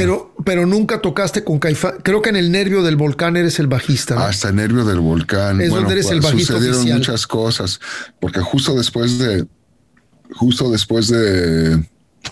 las insólitas, Alfonso me presentó con Kenny y con Ricardo Ochoa, y ahí es cuando le entré al bajo. Me invitaron a grabar ese disco ahí en Polygram, ¿no? El de No huyas de mí. Y yo estaba tan chavo y tan sin experiencia que cuando fui a grabar los bajos y creo que no la armé porque le hablaron al Sabo para grabar el disco. Entonces, ¿de veras? No me sabía esa, fíjate. Yo me acuerdo muy bien de ti en Polygram, porque fue simultáneo al disco de Déjala Tranquila y Contaminado de Ritmo Peligroso. Los hicimos casi... Sí. Porque estábamos siempre muy cerca de Ochoa como productor, ¿no? Ajá. Y me acuerdo de ti. Ahí es donde te ubico perfectamente de las primeras veces que te vi, que ya empezamos a platicar y todo. Bueno, una vez alternamos también, a ver si te acuerdas, no creo que te acuerdes, pero ahí sí estaba... en una tocada donde tocó Ritmo Peligroso y les abrimos nosotros como las insólitas. Era una casa que estaba ahí en las lomas. Grandísima. Una mansión así increíble. De los Beteta creo que era. Me acuerdo, esa noche me acuerdo perfecto. Y creo que también estaba la banda Rosetta. No me acuerdo muy bien las bandas, pero me acuerdo perfectamente de Ritmo Peligroso. Sí. Pero de todos modos, entonces en el disco de No huyas de mí, ¿tú no tocaste los bajos? No. Pero sales en el video. Salgo en el video y salgo en la portada porque estaba joven y yo creo que estaba carita. Oye, y está Sintec. Está Alex Sintec también. Sintec y la Chiquis. Ve nomás que bandota se formó la Kenny con Ochoa, ¿eh? Sí, bueno, eventualmente pues ya empecé a tocar y ya en vivo ya tocaba muy bien, pero claro, para la grabación no, o sea, lo podría haber hecho, pero yo creo que me iba a tardar mucho porque no tenía esa experiencia como la que tiene el Sabo. Claro. Entonces el Sabo agarró y ¡pras! En una tarde. En una tarde. El buen Chava. Una tarde en la vida. Sí. Buena onda. A toda madre, es un gran bajista. Sí, y un gran amigo y un gran ser humano. Yo lo quiero mucho al cabrón. Oye, y entonces estás ahí medio rolando con Kenny. ¿Sabes que Alfonso ha salido en este podcast también en la vida de Santa Sabina, en la vida de Alex Sintec, en la vida de varios músicos que yo no me había dado cuenta que había intercedido tanto en conectar músicos con otros músicos, o en este caso tuyo, ¿no? De haberte conectado con Kenny, con Ricardo Ochoa. Sí, Y sí. esto ha salido varias veces de varios colegas musicales de diferentes generaciones, que Alfonso André fue como una especie de hilo conductor, ajá, exacto, para llevarlos a esos lugares. Ajá, Qué chingón, cabrón, qué buena onda. Sí, a toda madre, la verdad que sí. Y ahí estuve con Kenny como un par de años, ¿no? Y creo que luego me casé con Sasha. ¿Tú te acuerdas de mi esposa Sasha? Muy bien, ¿Una claro. inglesa? Claro. Ajá. Ok.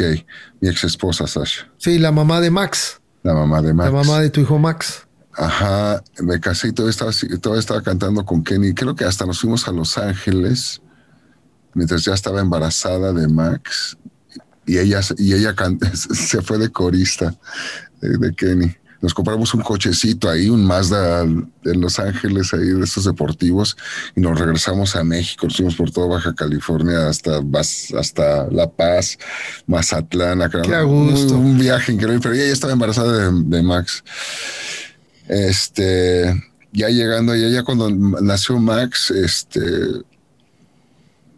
ya necesitaba más como que más firulí, ya necesitaba buscarme un trabajo serio. Y Luis de Llano y Chela Contreras me contactaron para ver si le quería entrar a tocar con Garibaldi, a ser parte de la banda del grupo pop Garibaldi.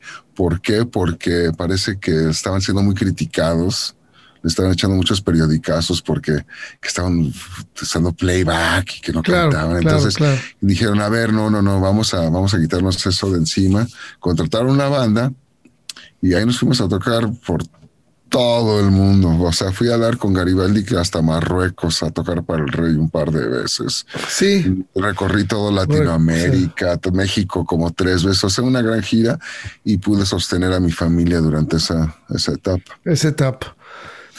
Pues sí, así es, viejo. El hambre es canija, pero más el que se le aguanta.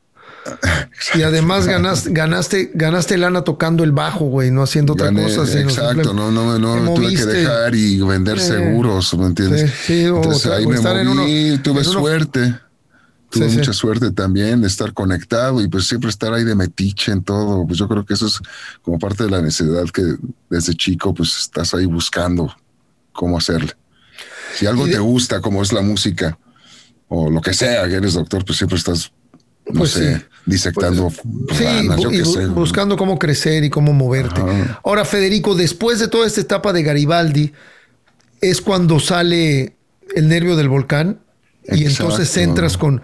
Que es un gran disco, ¿no? Es un disco muy bueno, sí. ¿no? O sea, yo en lo personal extraño mucho ese concepto que había de Caifanes antes, pero esto no deja de ser un gran disco donde luce un poco más Alejandro. No sé qué pienses tú. Claro, no, increíble. Pero sí. Esos discos son... Increíble. Ahí la personalidad de Markovich, yo creo que sí se pudo... Salió más a flote, ¿no? Sí, así, al frente.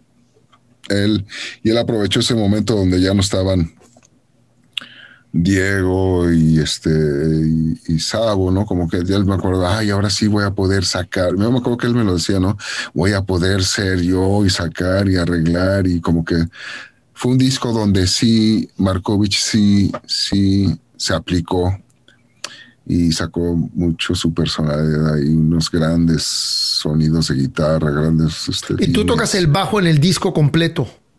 Menos una canción porque en ese momento creo que después de que salió Sabo, contrataron a Stuart Hamm, pero creo que Stuart Hamm no era algo permanente, porque pues también tenía otros proyectos o algo así, y Alfonso decidió hablarme para ver si yo le quería entrar. Yo todavía estaba con Garibaldi, es más, estaba en una temporada en el patio que ya no existe. Claro, donde tocaba José, güey. Donde tocaba José, no, hombre, pues se hizo películas ahí de Tintán y no sé qué. O sea, me acabo de enterar porque por el Instagram sigo una cosa de México en el tiempo y salió algo del patio, pero ya todo abandonado. Dije, ay, qué loco. O sea, en Atenas. En la calle, exacto. De Atenas, ahí en la... Ajá. Pues y mi última tocada de Garibaldi fue ahí. Y es más, en mi última tocada de Garibaldi me tuve que salir antes de que acabar ese show porque me tenía que ir a Televisa al programa, no sé si era de Memo Ochoa, uno que estaba en la noche, a tocar en vivo con Caifanes. Seguramente que era en vivo con Ricardo Rocha. Ándale, en vivo con Ricardo Rocha. Entonces, pues no acababa el show y se colgaba y yo ya tenía que estar al otro lado. Y se quedaron sin bajo, güey. Le dije al tecladista, oye, a ver, güey, dale a los bajos, güey, yo me tengo que ir, me tengo que ir. Entonces, a que empiezo a agarrar mis cosas y el otro me dice, sí, vete ya, güey. Yo aquí, pum, y empezó el Paco Cortina, güey. El Paquito, claro, mi carnal. Paco Cortina, sí, hombre, súper carnal. El primer músico con el que toqué en mi vida, fíjate, a los 14 años, el Paco y yo, que ahorita vive aquí en Phoenix, Arizona. En Phoenix, Arizona. Y tocó con Jaguares. Hace poco. Sí, no, pero además tocó con Jaguares en vivo al principio cuando tú estabas en el bajo, creo, ¿no? Claro. Y José Manuel Aguilera en la lira, sí. Ahorita pasamos a eso. Pero sí, él hizo los bajos. Yo me empecé a salir a agarrar mis chivas. Tenía al manager ahí, ventándome. No, hijo de la chingada, hijo de tu puta madre, tú no te puedes ir así. Le digo, ni modo, sí me tengo que ir así. No le hacía caso y me fui, me salí del patio y me trepé a un taxi, me fui de volada. Lo bueno es que estaba ahí de volada a Televisa. Y claro, Chapultepec. Y llegué rayando, creo que me cambié la camisa, me puse un sombrero y haz de cuenta, llegué y me conecté y 1, 2, 3, 4 y a darle. Así fue mi primera experiencia tocando con Caifanes. ¿Y ya habían grabado el disco? No, todavía no. Ok. No, todavía no. Estaba el proyecto de grabarse el disco. ¿Y cómo fue el proceso del Nervio del Volcán? Esa grabación, mi querido Federico, ¿cómo te sentiste integrándote a esa banda? Que fue nada más un pasajero, porque luego pues ya se desintegran. Y tú formas parte de Jaguares. Y se junta la barranca y ahorita vamos a todo eso. Ok. Lo que sucedió que, bueno, esa parte de Caifanes yo estaba encantado, o sea, fascinado. Dije, wow, ir a Los Ángeles con un gran productor que es Gladañi, que en paz descanse también el señor, en un super estudio, los O. Henry Studios de Los Ángeles, pues yo estaba, wow, increíble, qué buena onda.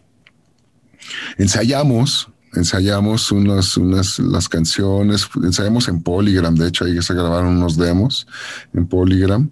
Ensayamos en casa de Saúl, no me acuerdo también. Estaban los bajos todavía de Stuart Hamm porque él estaba de gira con ellos.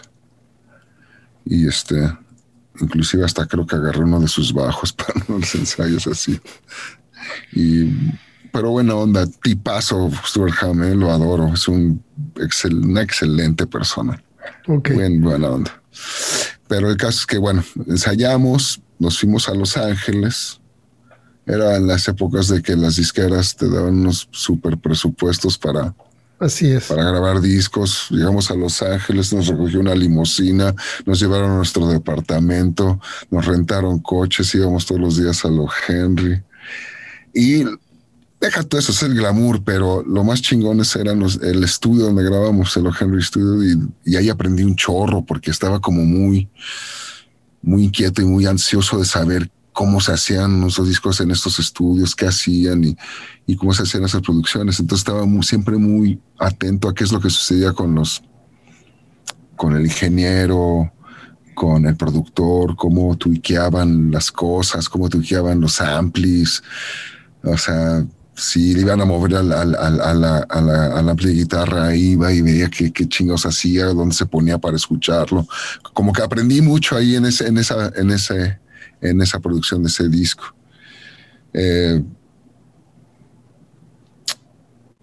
También era increíble porque había un servicio que se llamaba el Drum Doctors, ¿no? Que te llevaban 1000 tarolas, 4 bomos, el tipo y te afinaba todo. O sea, era como este tipo así, como sí, ya toda la industria. Producción, así, toda puesta ahí, ¿no? Y pues grabamos ese disco y grabé las bases y con mi Music Man que todavía tengo. Gran bajo, cabrón. Que tú me lo rescataste, ¿eh? Tú me lo rescataste en Miami.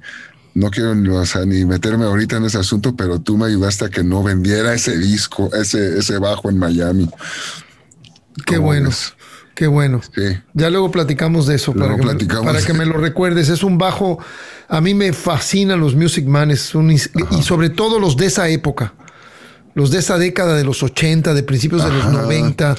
Bueno, son bajos increíbles. Pero bueno, sigue, por favor, mi querido. Ok. Entonces, sí, me quedé como un mes ahí en el estudio, aprendiendo, grabando, acabé mis partes y yo... pues ya no tenía mucho que hacer, pero me iba al estudio todos los días, pues a ver qué pasaba, ¿no? Y hasta que me dijeron, pues sabes qué, ya, mejor ya vete, ya no tienes nada que hacer, pero hasta donde pude, me quedé, ¿no? Que fue un buen... Y ahí te regresaste con Sasha manejando. No, eso fue antes. Ah, ok. Eso fue antes, no. Con Sasha fue cuando estaba tocando con Kenny. Ah, ok. Mucho antes. Sí, mucho antes. ¿No? Sí, ok. Sí. Y entonces aquí ya termina tu misión en el Nervio del Volcán. Te regresas a México, viene la gira. Te toca todo. El desmadre, el despapalle, el truene, la locura, el proceso a Jaguares y todo. ¿Y cómo viviste toda esa experiencia, mi querido Federico? Porque me acuerdo que de pronto estabas ya en el Auditorio Nacional, si no me equivoco, en 1997, por ahí, tocando ya en El Equilibrio. Sí. Con otra banda. Sí. Que el único que quedaba era Alfonso André.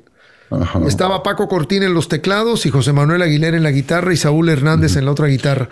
Sí, entonces, claro. ¿Cómo vives toda esa centrífuga? Porque me imagino que ha de haber sido un rollo. Igual tú no estuviste muy metido, pero lo viste desde afuera. De pronto el Nervio del Volcán, todo lo que se suscita, la bronca, de pronto el parón, de pronto el regreso con El Equilibrio. ¿Cómo fue toda esa etapa para ti como músico? ¿Cómo la visualizaste, hermano?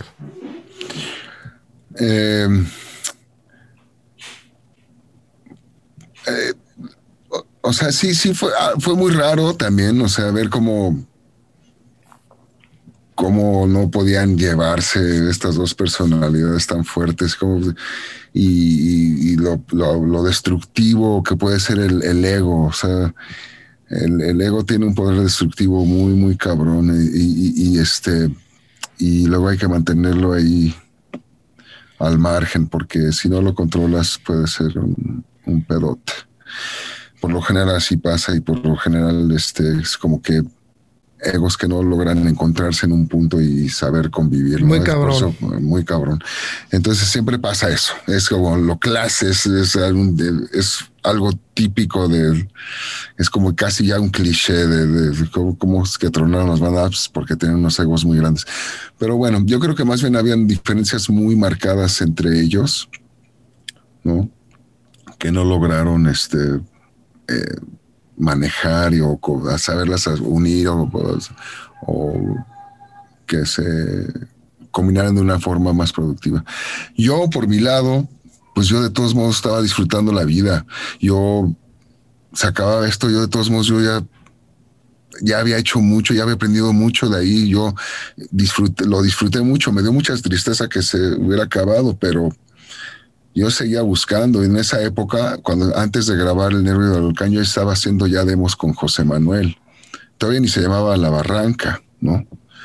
De hecho, yo durante la gira antes de grabar el disco de Nervio del Volcán, yo traía mi cassette con los demos que había hecho con José Manuel cuando vivía ahí en la Condesa. Sí, ahí venía ya el asunto. Ya venía el asunto, entonces... Ahorita se asomó tu hijo, así como la mitad por la puerta de ahí, y se volvió a meter, fue como diciendo, ¿qué está haciendo mi jefe? El mayor. Darío. Ya se fue. No, está bien. Y entonces, está todo mal. Él quiere tocar la bataca. Qué chido. A motivarlo, a apoyarlo. Pero entonces, hijo, mano, está bien interesante esto. Ya traías tú las maquetas de La Barranca y todo. Sí, las traía para todos lados. No se llamaba La Barranca, creo que habíamos puesto otro nombre así como ¿No te acuerdas? No, La Ofrenda se llamaba, La Ofrenda. Estábamos muy, ya, bueno, ya sabes, pero entonces no se llamaba, no tenía nombre, le habíamos puesto la ofrenda, hicimos ahí como un EP casi con copias, todo chafas y intentábamos ir ahí a tocar puertas con eso y con nuestro casetito. Pero se acabó Caifanes. Entonces, en ese inter, donde no se sabía qué iba a pasar ni nada, Alfonso también estaba como muy libre. De José Manuel y yo empezamos a formalizar más, a darle forma. Y de hecho, el primer disco de La Barranca iba a ser con varios bateristas invitados. Y estábamos ensayando eso en casa de Alfonso, porque siempre Alfonso era un brother muy cercano, siempre estábamos cotorreándole, fuera haciendo música o no haciendo música, siempre estábamos cotorreando. Entonces ahí estábamos ensayando con Aguilera, probando varios bateristas. Queremos invitar a Patricio, Patricio Iglesias. Sí. También creo que el Bola lo invitamos. A otro baterista que no recuerdo su nombre, que era también así muy bueno, y Alfonso, ¿no? De repente, pues, los probamos a todos tocaron, todo. Y Alfonso, pues, ya le tocaba, pusimos una rola, empezamos a tocarla y le salió, y le gustó, a ver, otra rola, y tras. Mandamos a todos los otros bateristas a la chingada y nos quedamos con Alfonso. Entonces hicimos el trío así con Alfonso. Y nos fuimos ahí ya que teníamos todas las rolas, todavía no tenía nombre el grupo. Nos fuimos a Guadalajara a grabar con el Tuti Perales, a Oigo Estudios, recomendado por José Force, ¿no? Ok. Que estábamos como que ahí, tenemos cotorreo con José, con lo de Forceps y esa onda. Y nos recomendó ese estudio, entonces nos agarramos, trepamos toda una camioneta y nos fuimos a Guadalajara a grabar el primer disco de La Barranca. Me acuerdo que todavía se grababa en 2 pulgadas, entonces fue un pedo conseguir 3 cintas de 2 pulgadas para grabar nuestro disco. El primer disco de La Barranca, que además carísimas las cintas, nada más podías grabar 15 minutos en cada cinta. O sea, imagina, tenemos carretes de 2 pulgadas nada más de 15 minutos. 3. Es que estaban grabando hechos la madre, güey. Estaban con la cinta a toda velocidad, ¿no? Porque habían diferentes velocidades para grabar en 2 pulgadas. Ajá, entonces, pues sí, yo creo que más bien nos echamos las 3 cintas porque grabamos a la velocidad más alta para mayor calidad. Exacto, porque muchas veces un disco de 1 hora o de 45 minutos te cabía en una sola cinta de 2 pulgadas dependiendo la velocidad, pero me acuerdo que sí se puso muy de moda ese rollo de la velocidad a la que grabas. Ajá. Cuando grabas análogo. Pero bueno, era otro mundo. Era otro mundo. Yo algún día tengo el sueño de volver a grabar a 2 pulgadas. Espero poder hacer algo a 2 pulgadas otra vez. Sí, bueno. Ahora conseguir las cintas es muy complicado y es muy caro. Sí. Muy caro. Y difícil. Y difícil porque además mantener una de esas máquinas, conseguir una que esté calibrada y todo, pues... Tiene que ser un estudio dedicado, que lo tenga muy bien. Exacto. Claro. Bueno, pero también el Nervio del Volcán, todas las bases las hicimos en 2 pulgadas, pero ahí se sincronizaron 3 máquinas de 2 pulgadas. Te digo, era una megaproducción. Sí, era las ediciones eran así, veías al Greg Ladaña así cortando la cinta colgando de los brazos, del cuello. Sí, experto. ¿Dónde quedó el pinche coro? A ver, no, y ahorita editas con un mouse en 5 segundos lo que antes editabas en 5 horas. Crossfade y la chingada. Yo me acuerdo de Juan Suitalski con la cinta de 1/4 y perfectamente la medida y la navajita. Puta, dices, no mames. Sí, era todo un rollo artesanal muy cabrón. Sí, pero entonces, Federico, toca este momento en que La Barranca se forma. Ajá. Pero también sale Jaguares, porque yo me acuerdo que estaba La Barranca, porque además casualmente Los Humanos, que era el proyecto que yo tenía en esa época, sale con El Alacrán, que es el primer disco de La Barranca donde estás tú ahí, y con Alfonso, que eran... Claro. Y creo que estaba violinista, cabrón, que me cae de poca madre. ¿Cómo se llama él? Cox Gaitán. Cox Gaitán. Ajá. Y presentamos el disco juntos porque acabamos siendo licencia de Opción Sónica para MCA. Entonces yo me acuerdo de hecho, creo que cotorreamos porque hicimos unas overdubs y grabaciones en el estudio que estaba ahí en Las Lomas. En La Ventana con Juan Suitalski. Con Juan Suitalski y el otro ingeniero. O también, seguramente a lo mejor estaban en Cuarto de Máquinas con Cuarto de Máquinas. Con Gil, con Memo Gil. Con Memo Gil. Entonces por ahí nos vimos y luego me acuerdo que estaban entre Jaguares y La Barranca. Y estaban como compaginando las agendas y todo. Me acuerdo de eso a lo lejos. ¿Cómo te afecta? ¿Cómo te sientes que de pronto cuando vas a lanzar al fin tu banda, tienes este compromiso también con Jaguares? ¿Te afectó? ¿Sentiste que fue una etapa muy chingona? ¿Te causó cierto estrés? ¿Cómo te sentiste en toda esa etapa? Pues, híjole, pero yo creo que he sido de las personas menos estresadas. Sí, no, se te nota. Como que me estreso poco. No sé si es valemadrismo o realmente soy de una personalidad que no se estresa mucho, o quizá no me preocupa tanto, o quizá vivo tan en mi mundo que no me doy cuenta de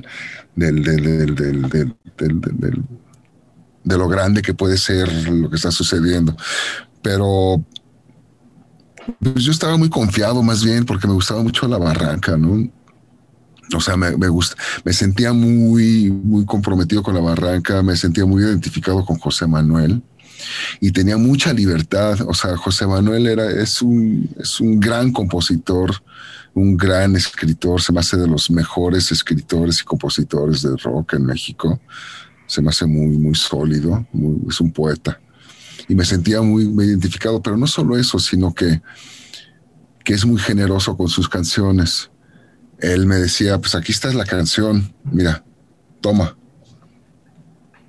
A ver qué haces, qué se te ocurre. Todo, deshazla, haz lo que quieras.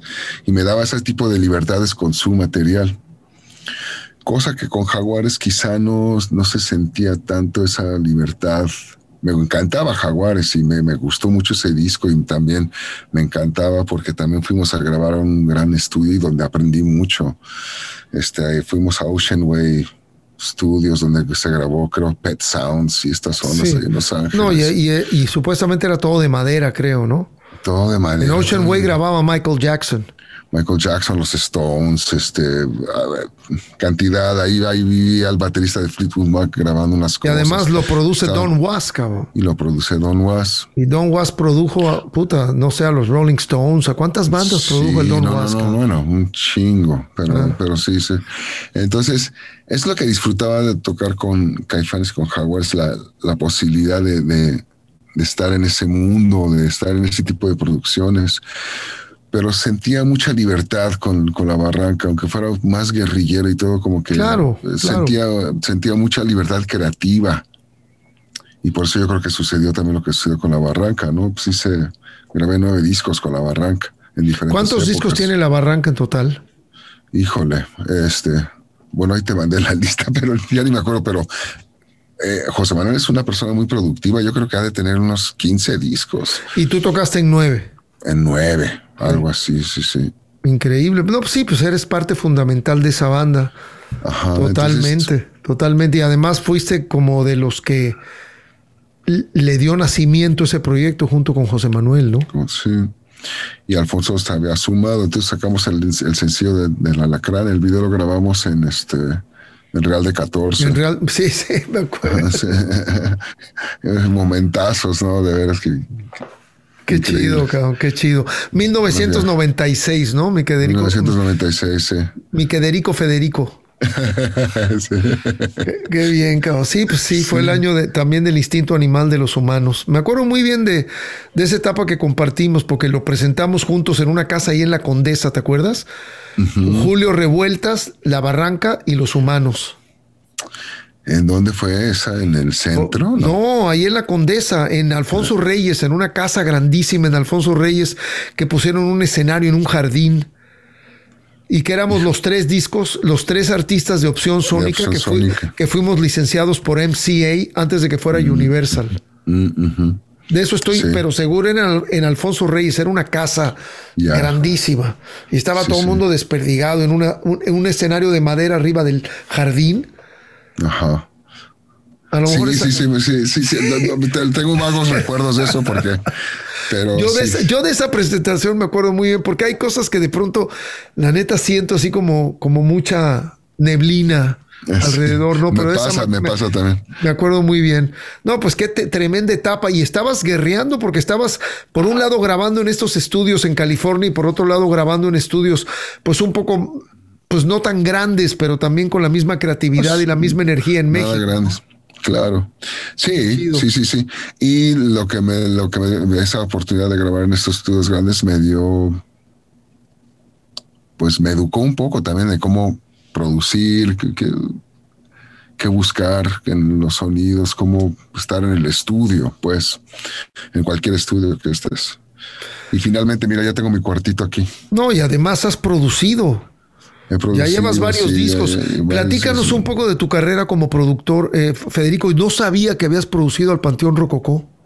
No, fíjate, eso, bueno, no. O una canción. Hay una canción ahí donde participé. Lo que pasa es cuando regresé de Nueva York, la Chiquis estaba produciendo mucho a Panteón Rococó. No, y sigue colaborando mucho con ellos. Sigue colaborando mucho con ellos. Entonces, me estaba juntando mucho con Chiquis, viendo al estudio, y pues le ayudaba a producir cosas, estaba ahí, pero creo que me invitaron a una canción a hacer algo, algunos coros, y estaba como muy cuando todavía la Chiquis vivía en la Ciudad de México. Cuando estaba viviendo en la Ciudad de México, tenía su estudio ahí, creo que en la calle de San Francisco. Ok. Pero como productor, pues sí, coproduje con Aguilera y con Alfonso, todos los de La Barranca en los que yo participé.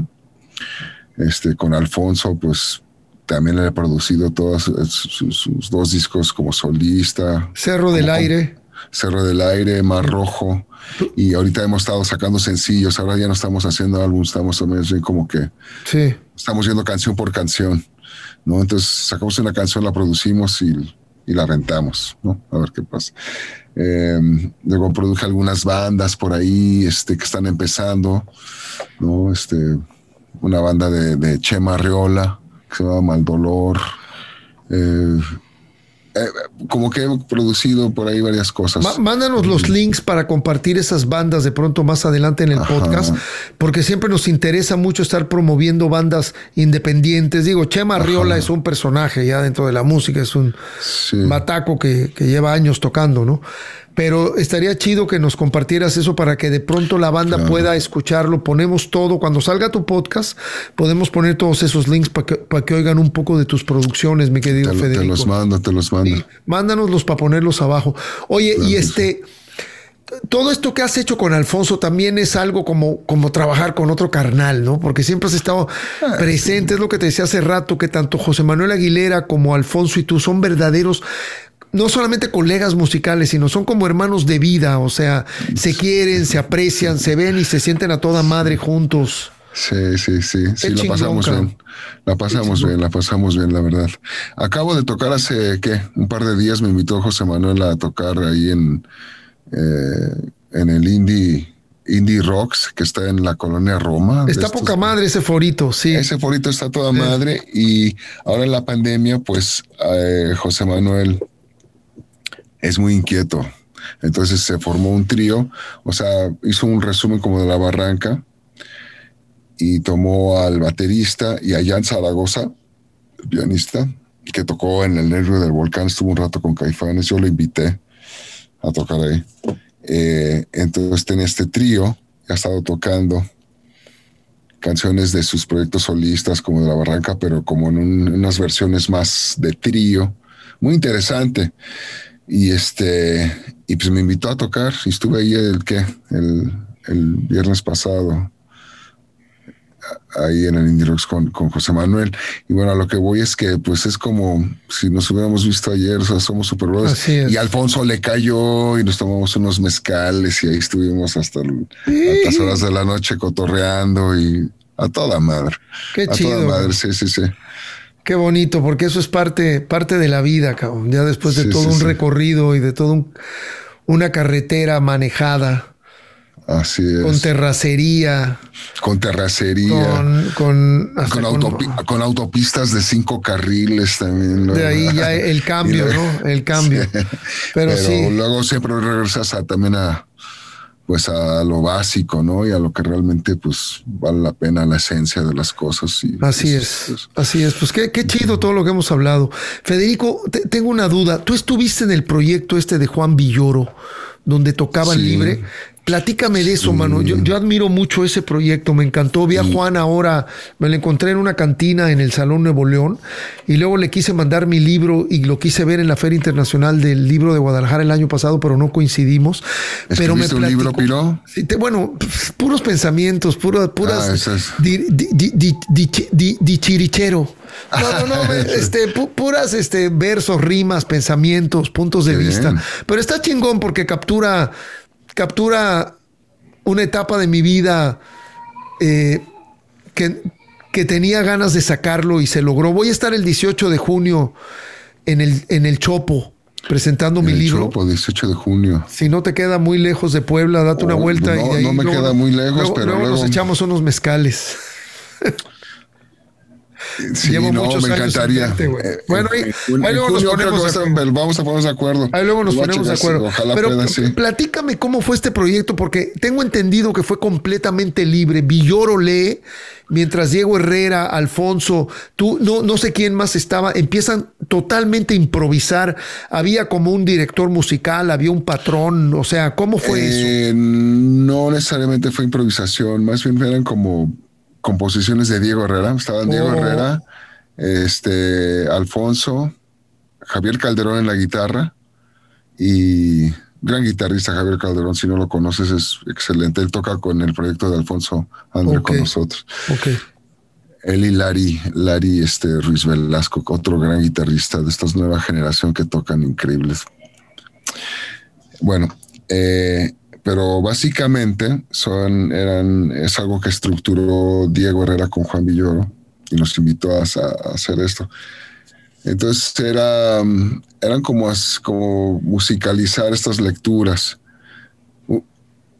Pero no fue tanto de improvisación. Me hubiera gustado más improvisar, fíjate. Pero había ya un patrón musical y Villoro se cuadraba arriba de eso. Exacto, él se subió como de frontman a algunas estructuras. Sí, porque yo vi el video del punk del Pedregal.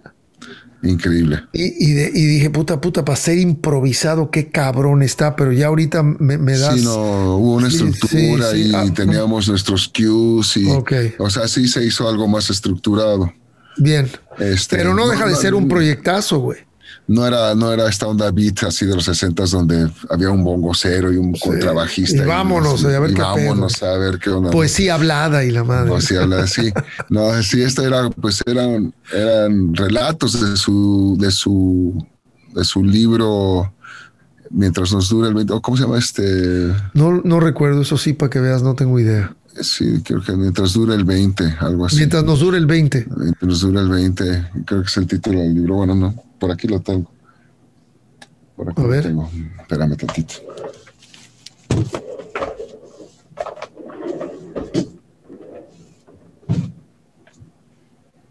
Tiempo transcurrido. Ok. Está en shorts aquí. Tiempo transcurrido, entre tiempo transcurrido y mientras nos dure el 20 hay una gran diferencia, cabrón. Sí, pero bueno, es que sabes que por qué es mientras nos dure el 20, o sea, así se llamaba el proyecto Mientras nos dure el 20. Eso. Pero ¿por qué? Porque ¿te acuerdas cuando hablabas por teléfono, le echabas un peso, un 20? Sí, se te acababa. Echabas un 20 y decía tiempo transcurrido, por favor deposita otra moneda. Exactamente. Entonces, por eso era Mientras nos dure el 20. Qué memoria, cabrón. Qué buena onda, sí. Cabrón. Oye. Sí, este es el libro Tiempo transcurrido. De Juan Villoro. Entonces son puros relatos, o sea, y Aquí, pues mira. Bien. Me lo firmó Juan Villoro, mi librito. Qué chido. Pero eran así títulos muy buenos, o sea, son puros relatos muy padres. El Punk del Pedregal, o sea, es tremendo. Y estuvo muy padre. Hicimos varias presentaciones de eso. Hicimos una presentación en el Chopo que se grabó. Se hizo un disco. Se grabó y se volvió a transmitir a través de TV UNAM hace poco. Entonces estuvo muy divertido. Y Juan Villoro, pues de verdad que es un tipazo, es un tipo tan inteligente y tan divertido. Brillante. Brillante, no es un placer escucharlo hablar y que te platique cualquier cantidad de cosas. Mira lo que yo me encontré hoy, Manu, en honor a ti.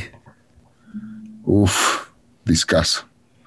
Lo adoro. De toda la música que existe, que hemos compartido, de la que hemos hablado, cerramos este programa, este segmento de Entre Amigos y Vinilos contigo, mi querido Federico, que formas parte del episodio número 100. Estamos contentísimos de haberlo celebrado contigo. Increíble. Tenemos de estos, mira, tenemos unos de estos. Eso. Ahí para echar desmadre. Ya tengo...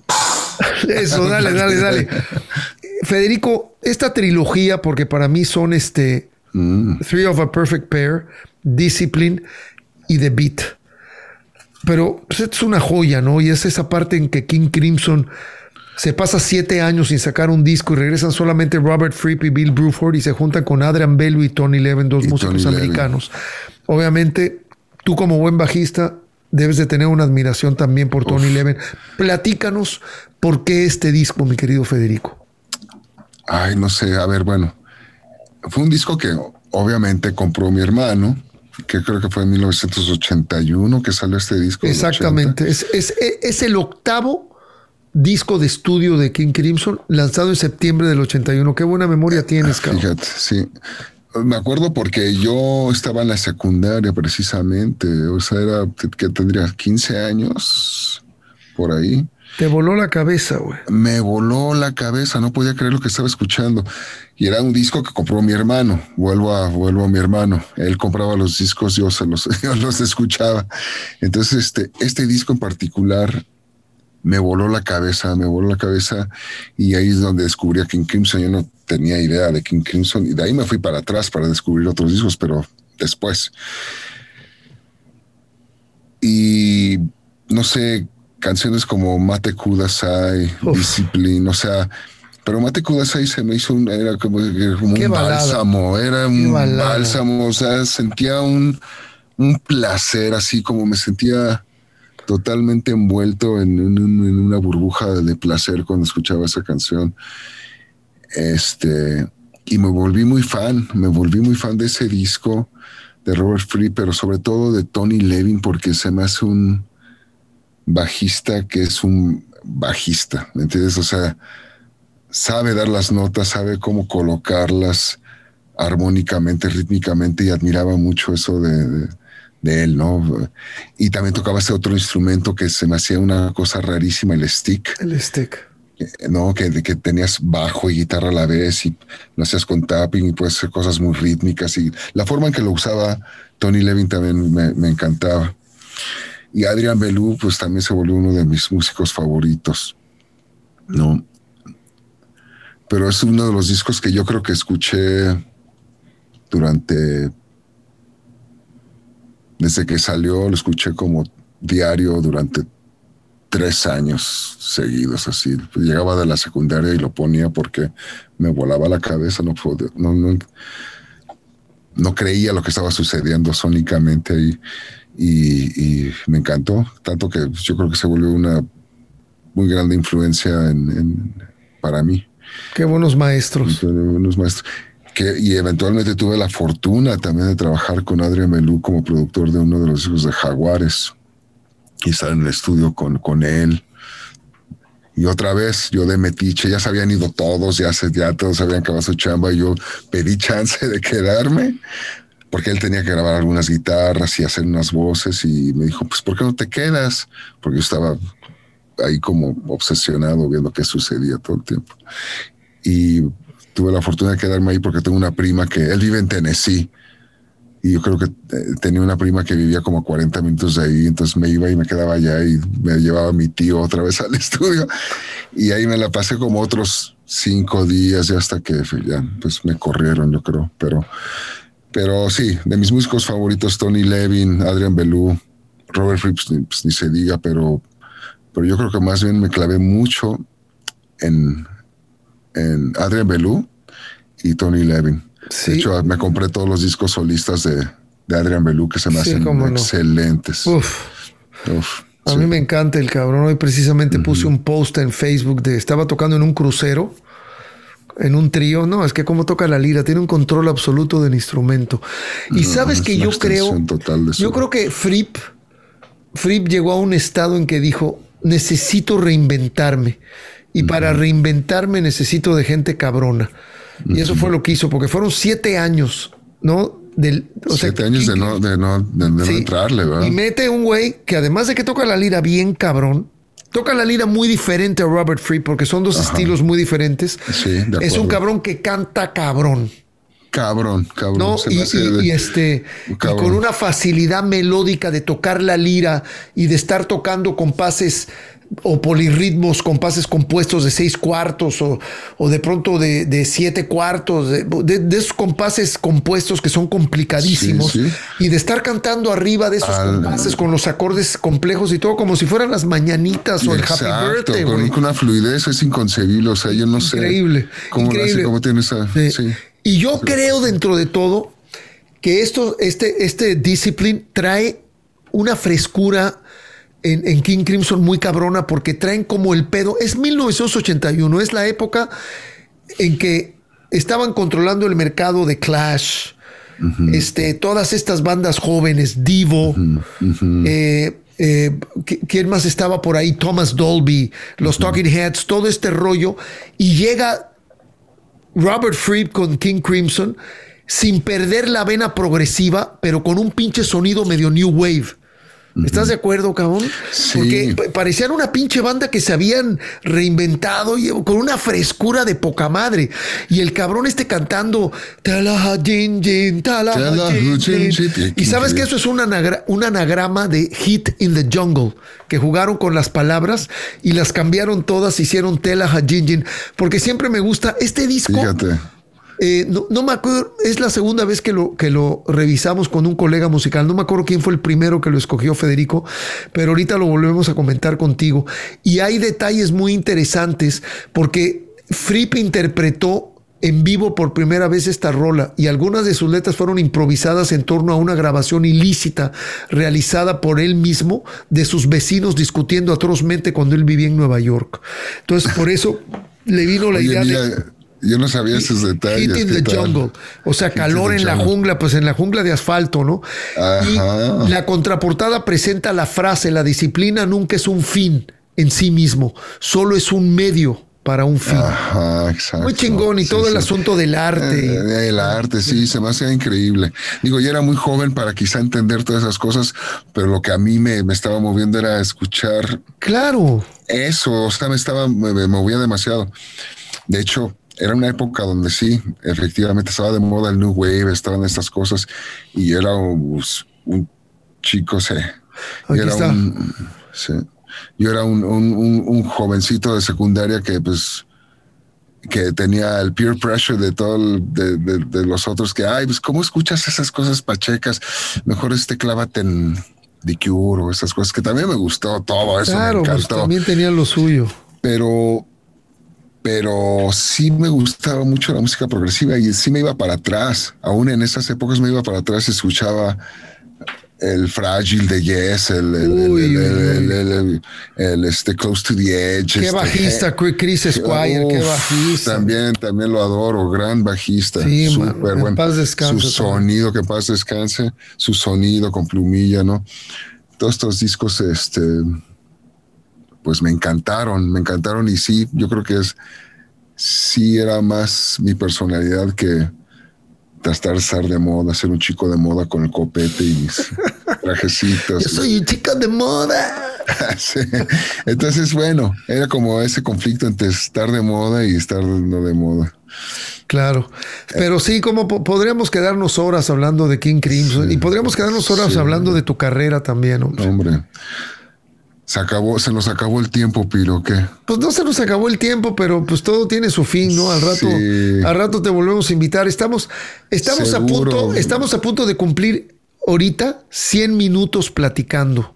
Wow. Porque estamos celebrando el capítulo número 100, increíble, 2 años de haber creado este podcast. La banda. Sí, con Juan Pablo, que tú lo conociste desde chavito, mano. Sí, yo me acuerdo de él y me acuerdo de él en Miami. También. Él no se acuerda de mí, pero yo sí me acuerdo de él en Miami. No, esa época que estuve ahí contigo. Luego hay que juntarnos a cotorrear muchas cosas. Claro. A nivel personal también, que viví contigo ahí en Miami, que estuvo increíble. Por supuesto, increíble. Viejo, por supuesto. Gracias, me encantaría. Gracias, mi querido Piro. No, con todo el cariño del mundo siempre, Federico, con mucho respeto y admiración hacia ti como ser humano y como músico, hermano.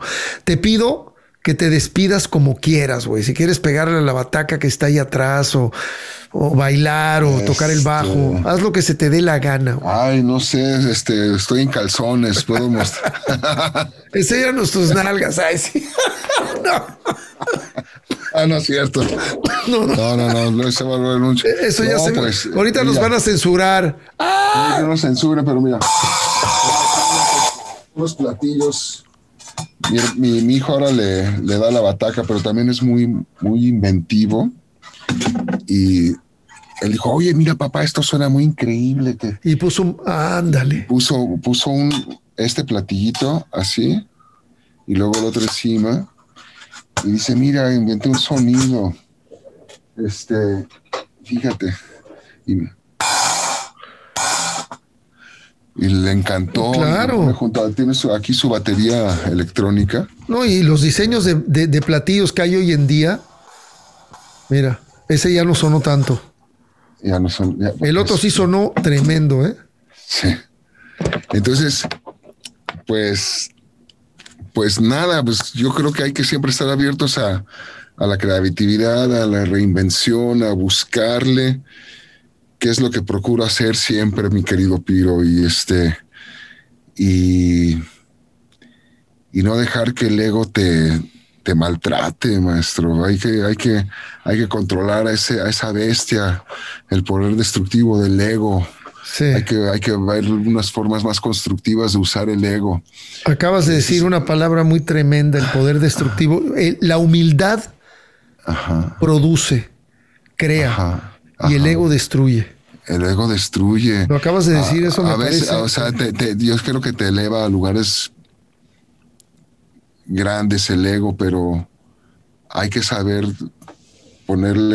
tener la rienda del ego y saber hasta dónde poner el freno, porque a veces te lleva hasta un lugar donde no quieres estar. Y de pronto ni eres capaz de ponerle la rienda. Y a veces sí, se te escapa. Te controla y te lleva hasta donde quiera. Exacto. Yo así me quiero despedir con ese mensaje. Eso es todo. Un placer haberte tenido aquí, mi querido Federico. Levantemos las manos juntos y gritemos: ¿cómo está la banda? ¿Cómo está la banda? Capítulo número 100. Felicidades, mi querido Piro. Yeah, baby. Me encanta tu programa. Gracias, carnal. Un placer haberte tenido. Gracias a ti, mi querido Piro.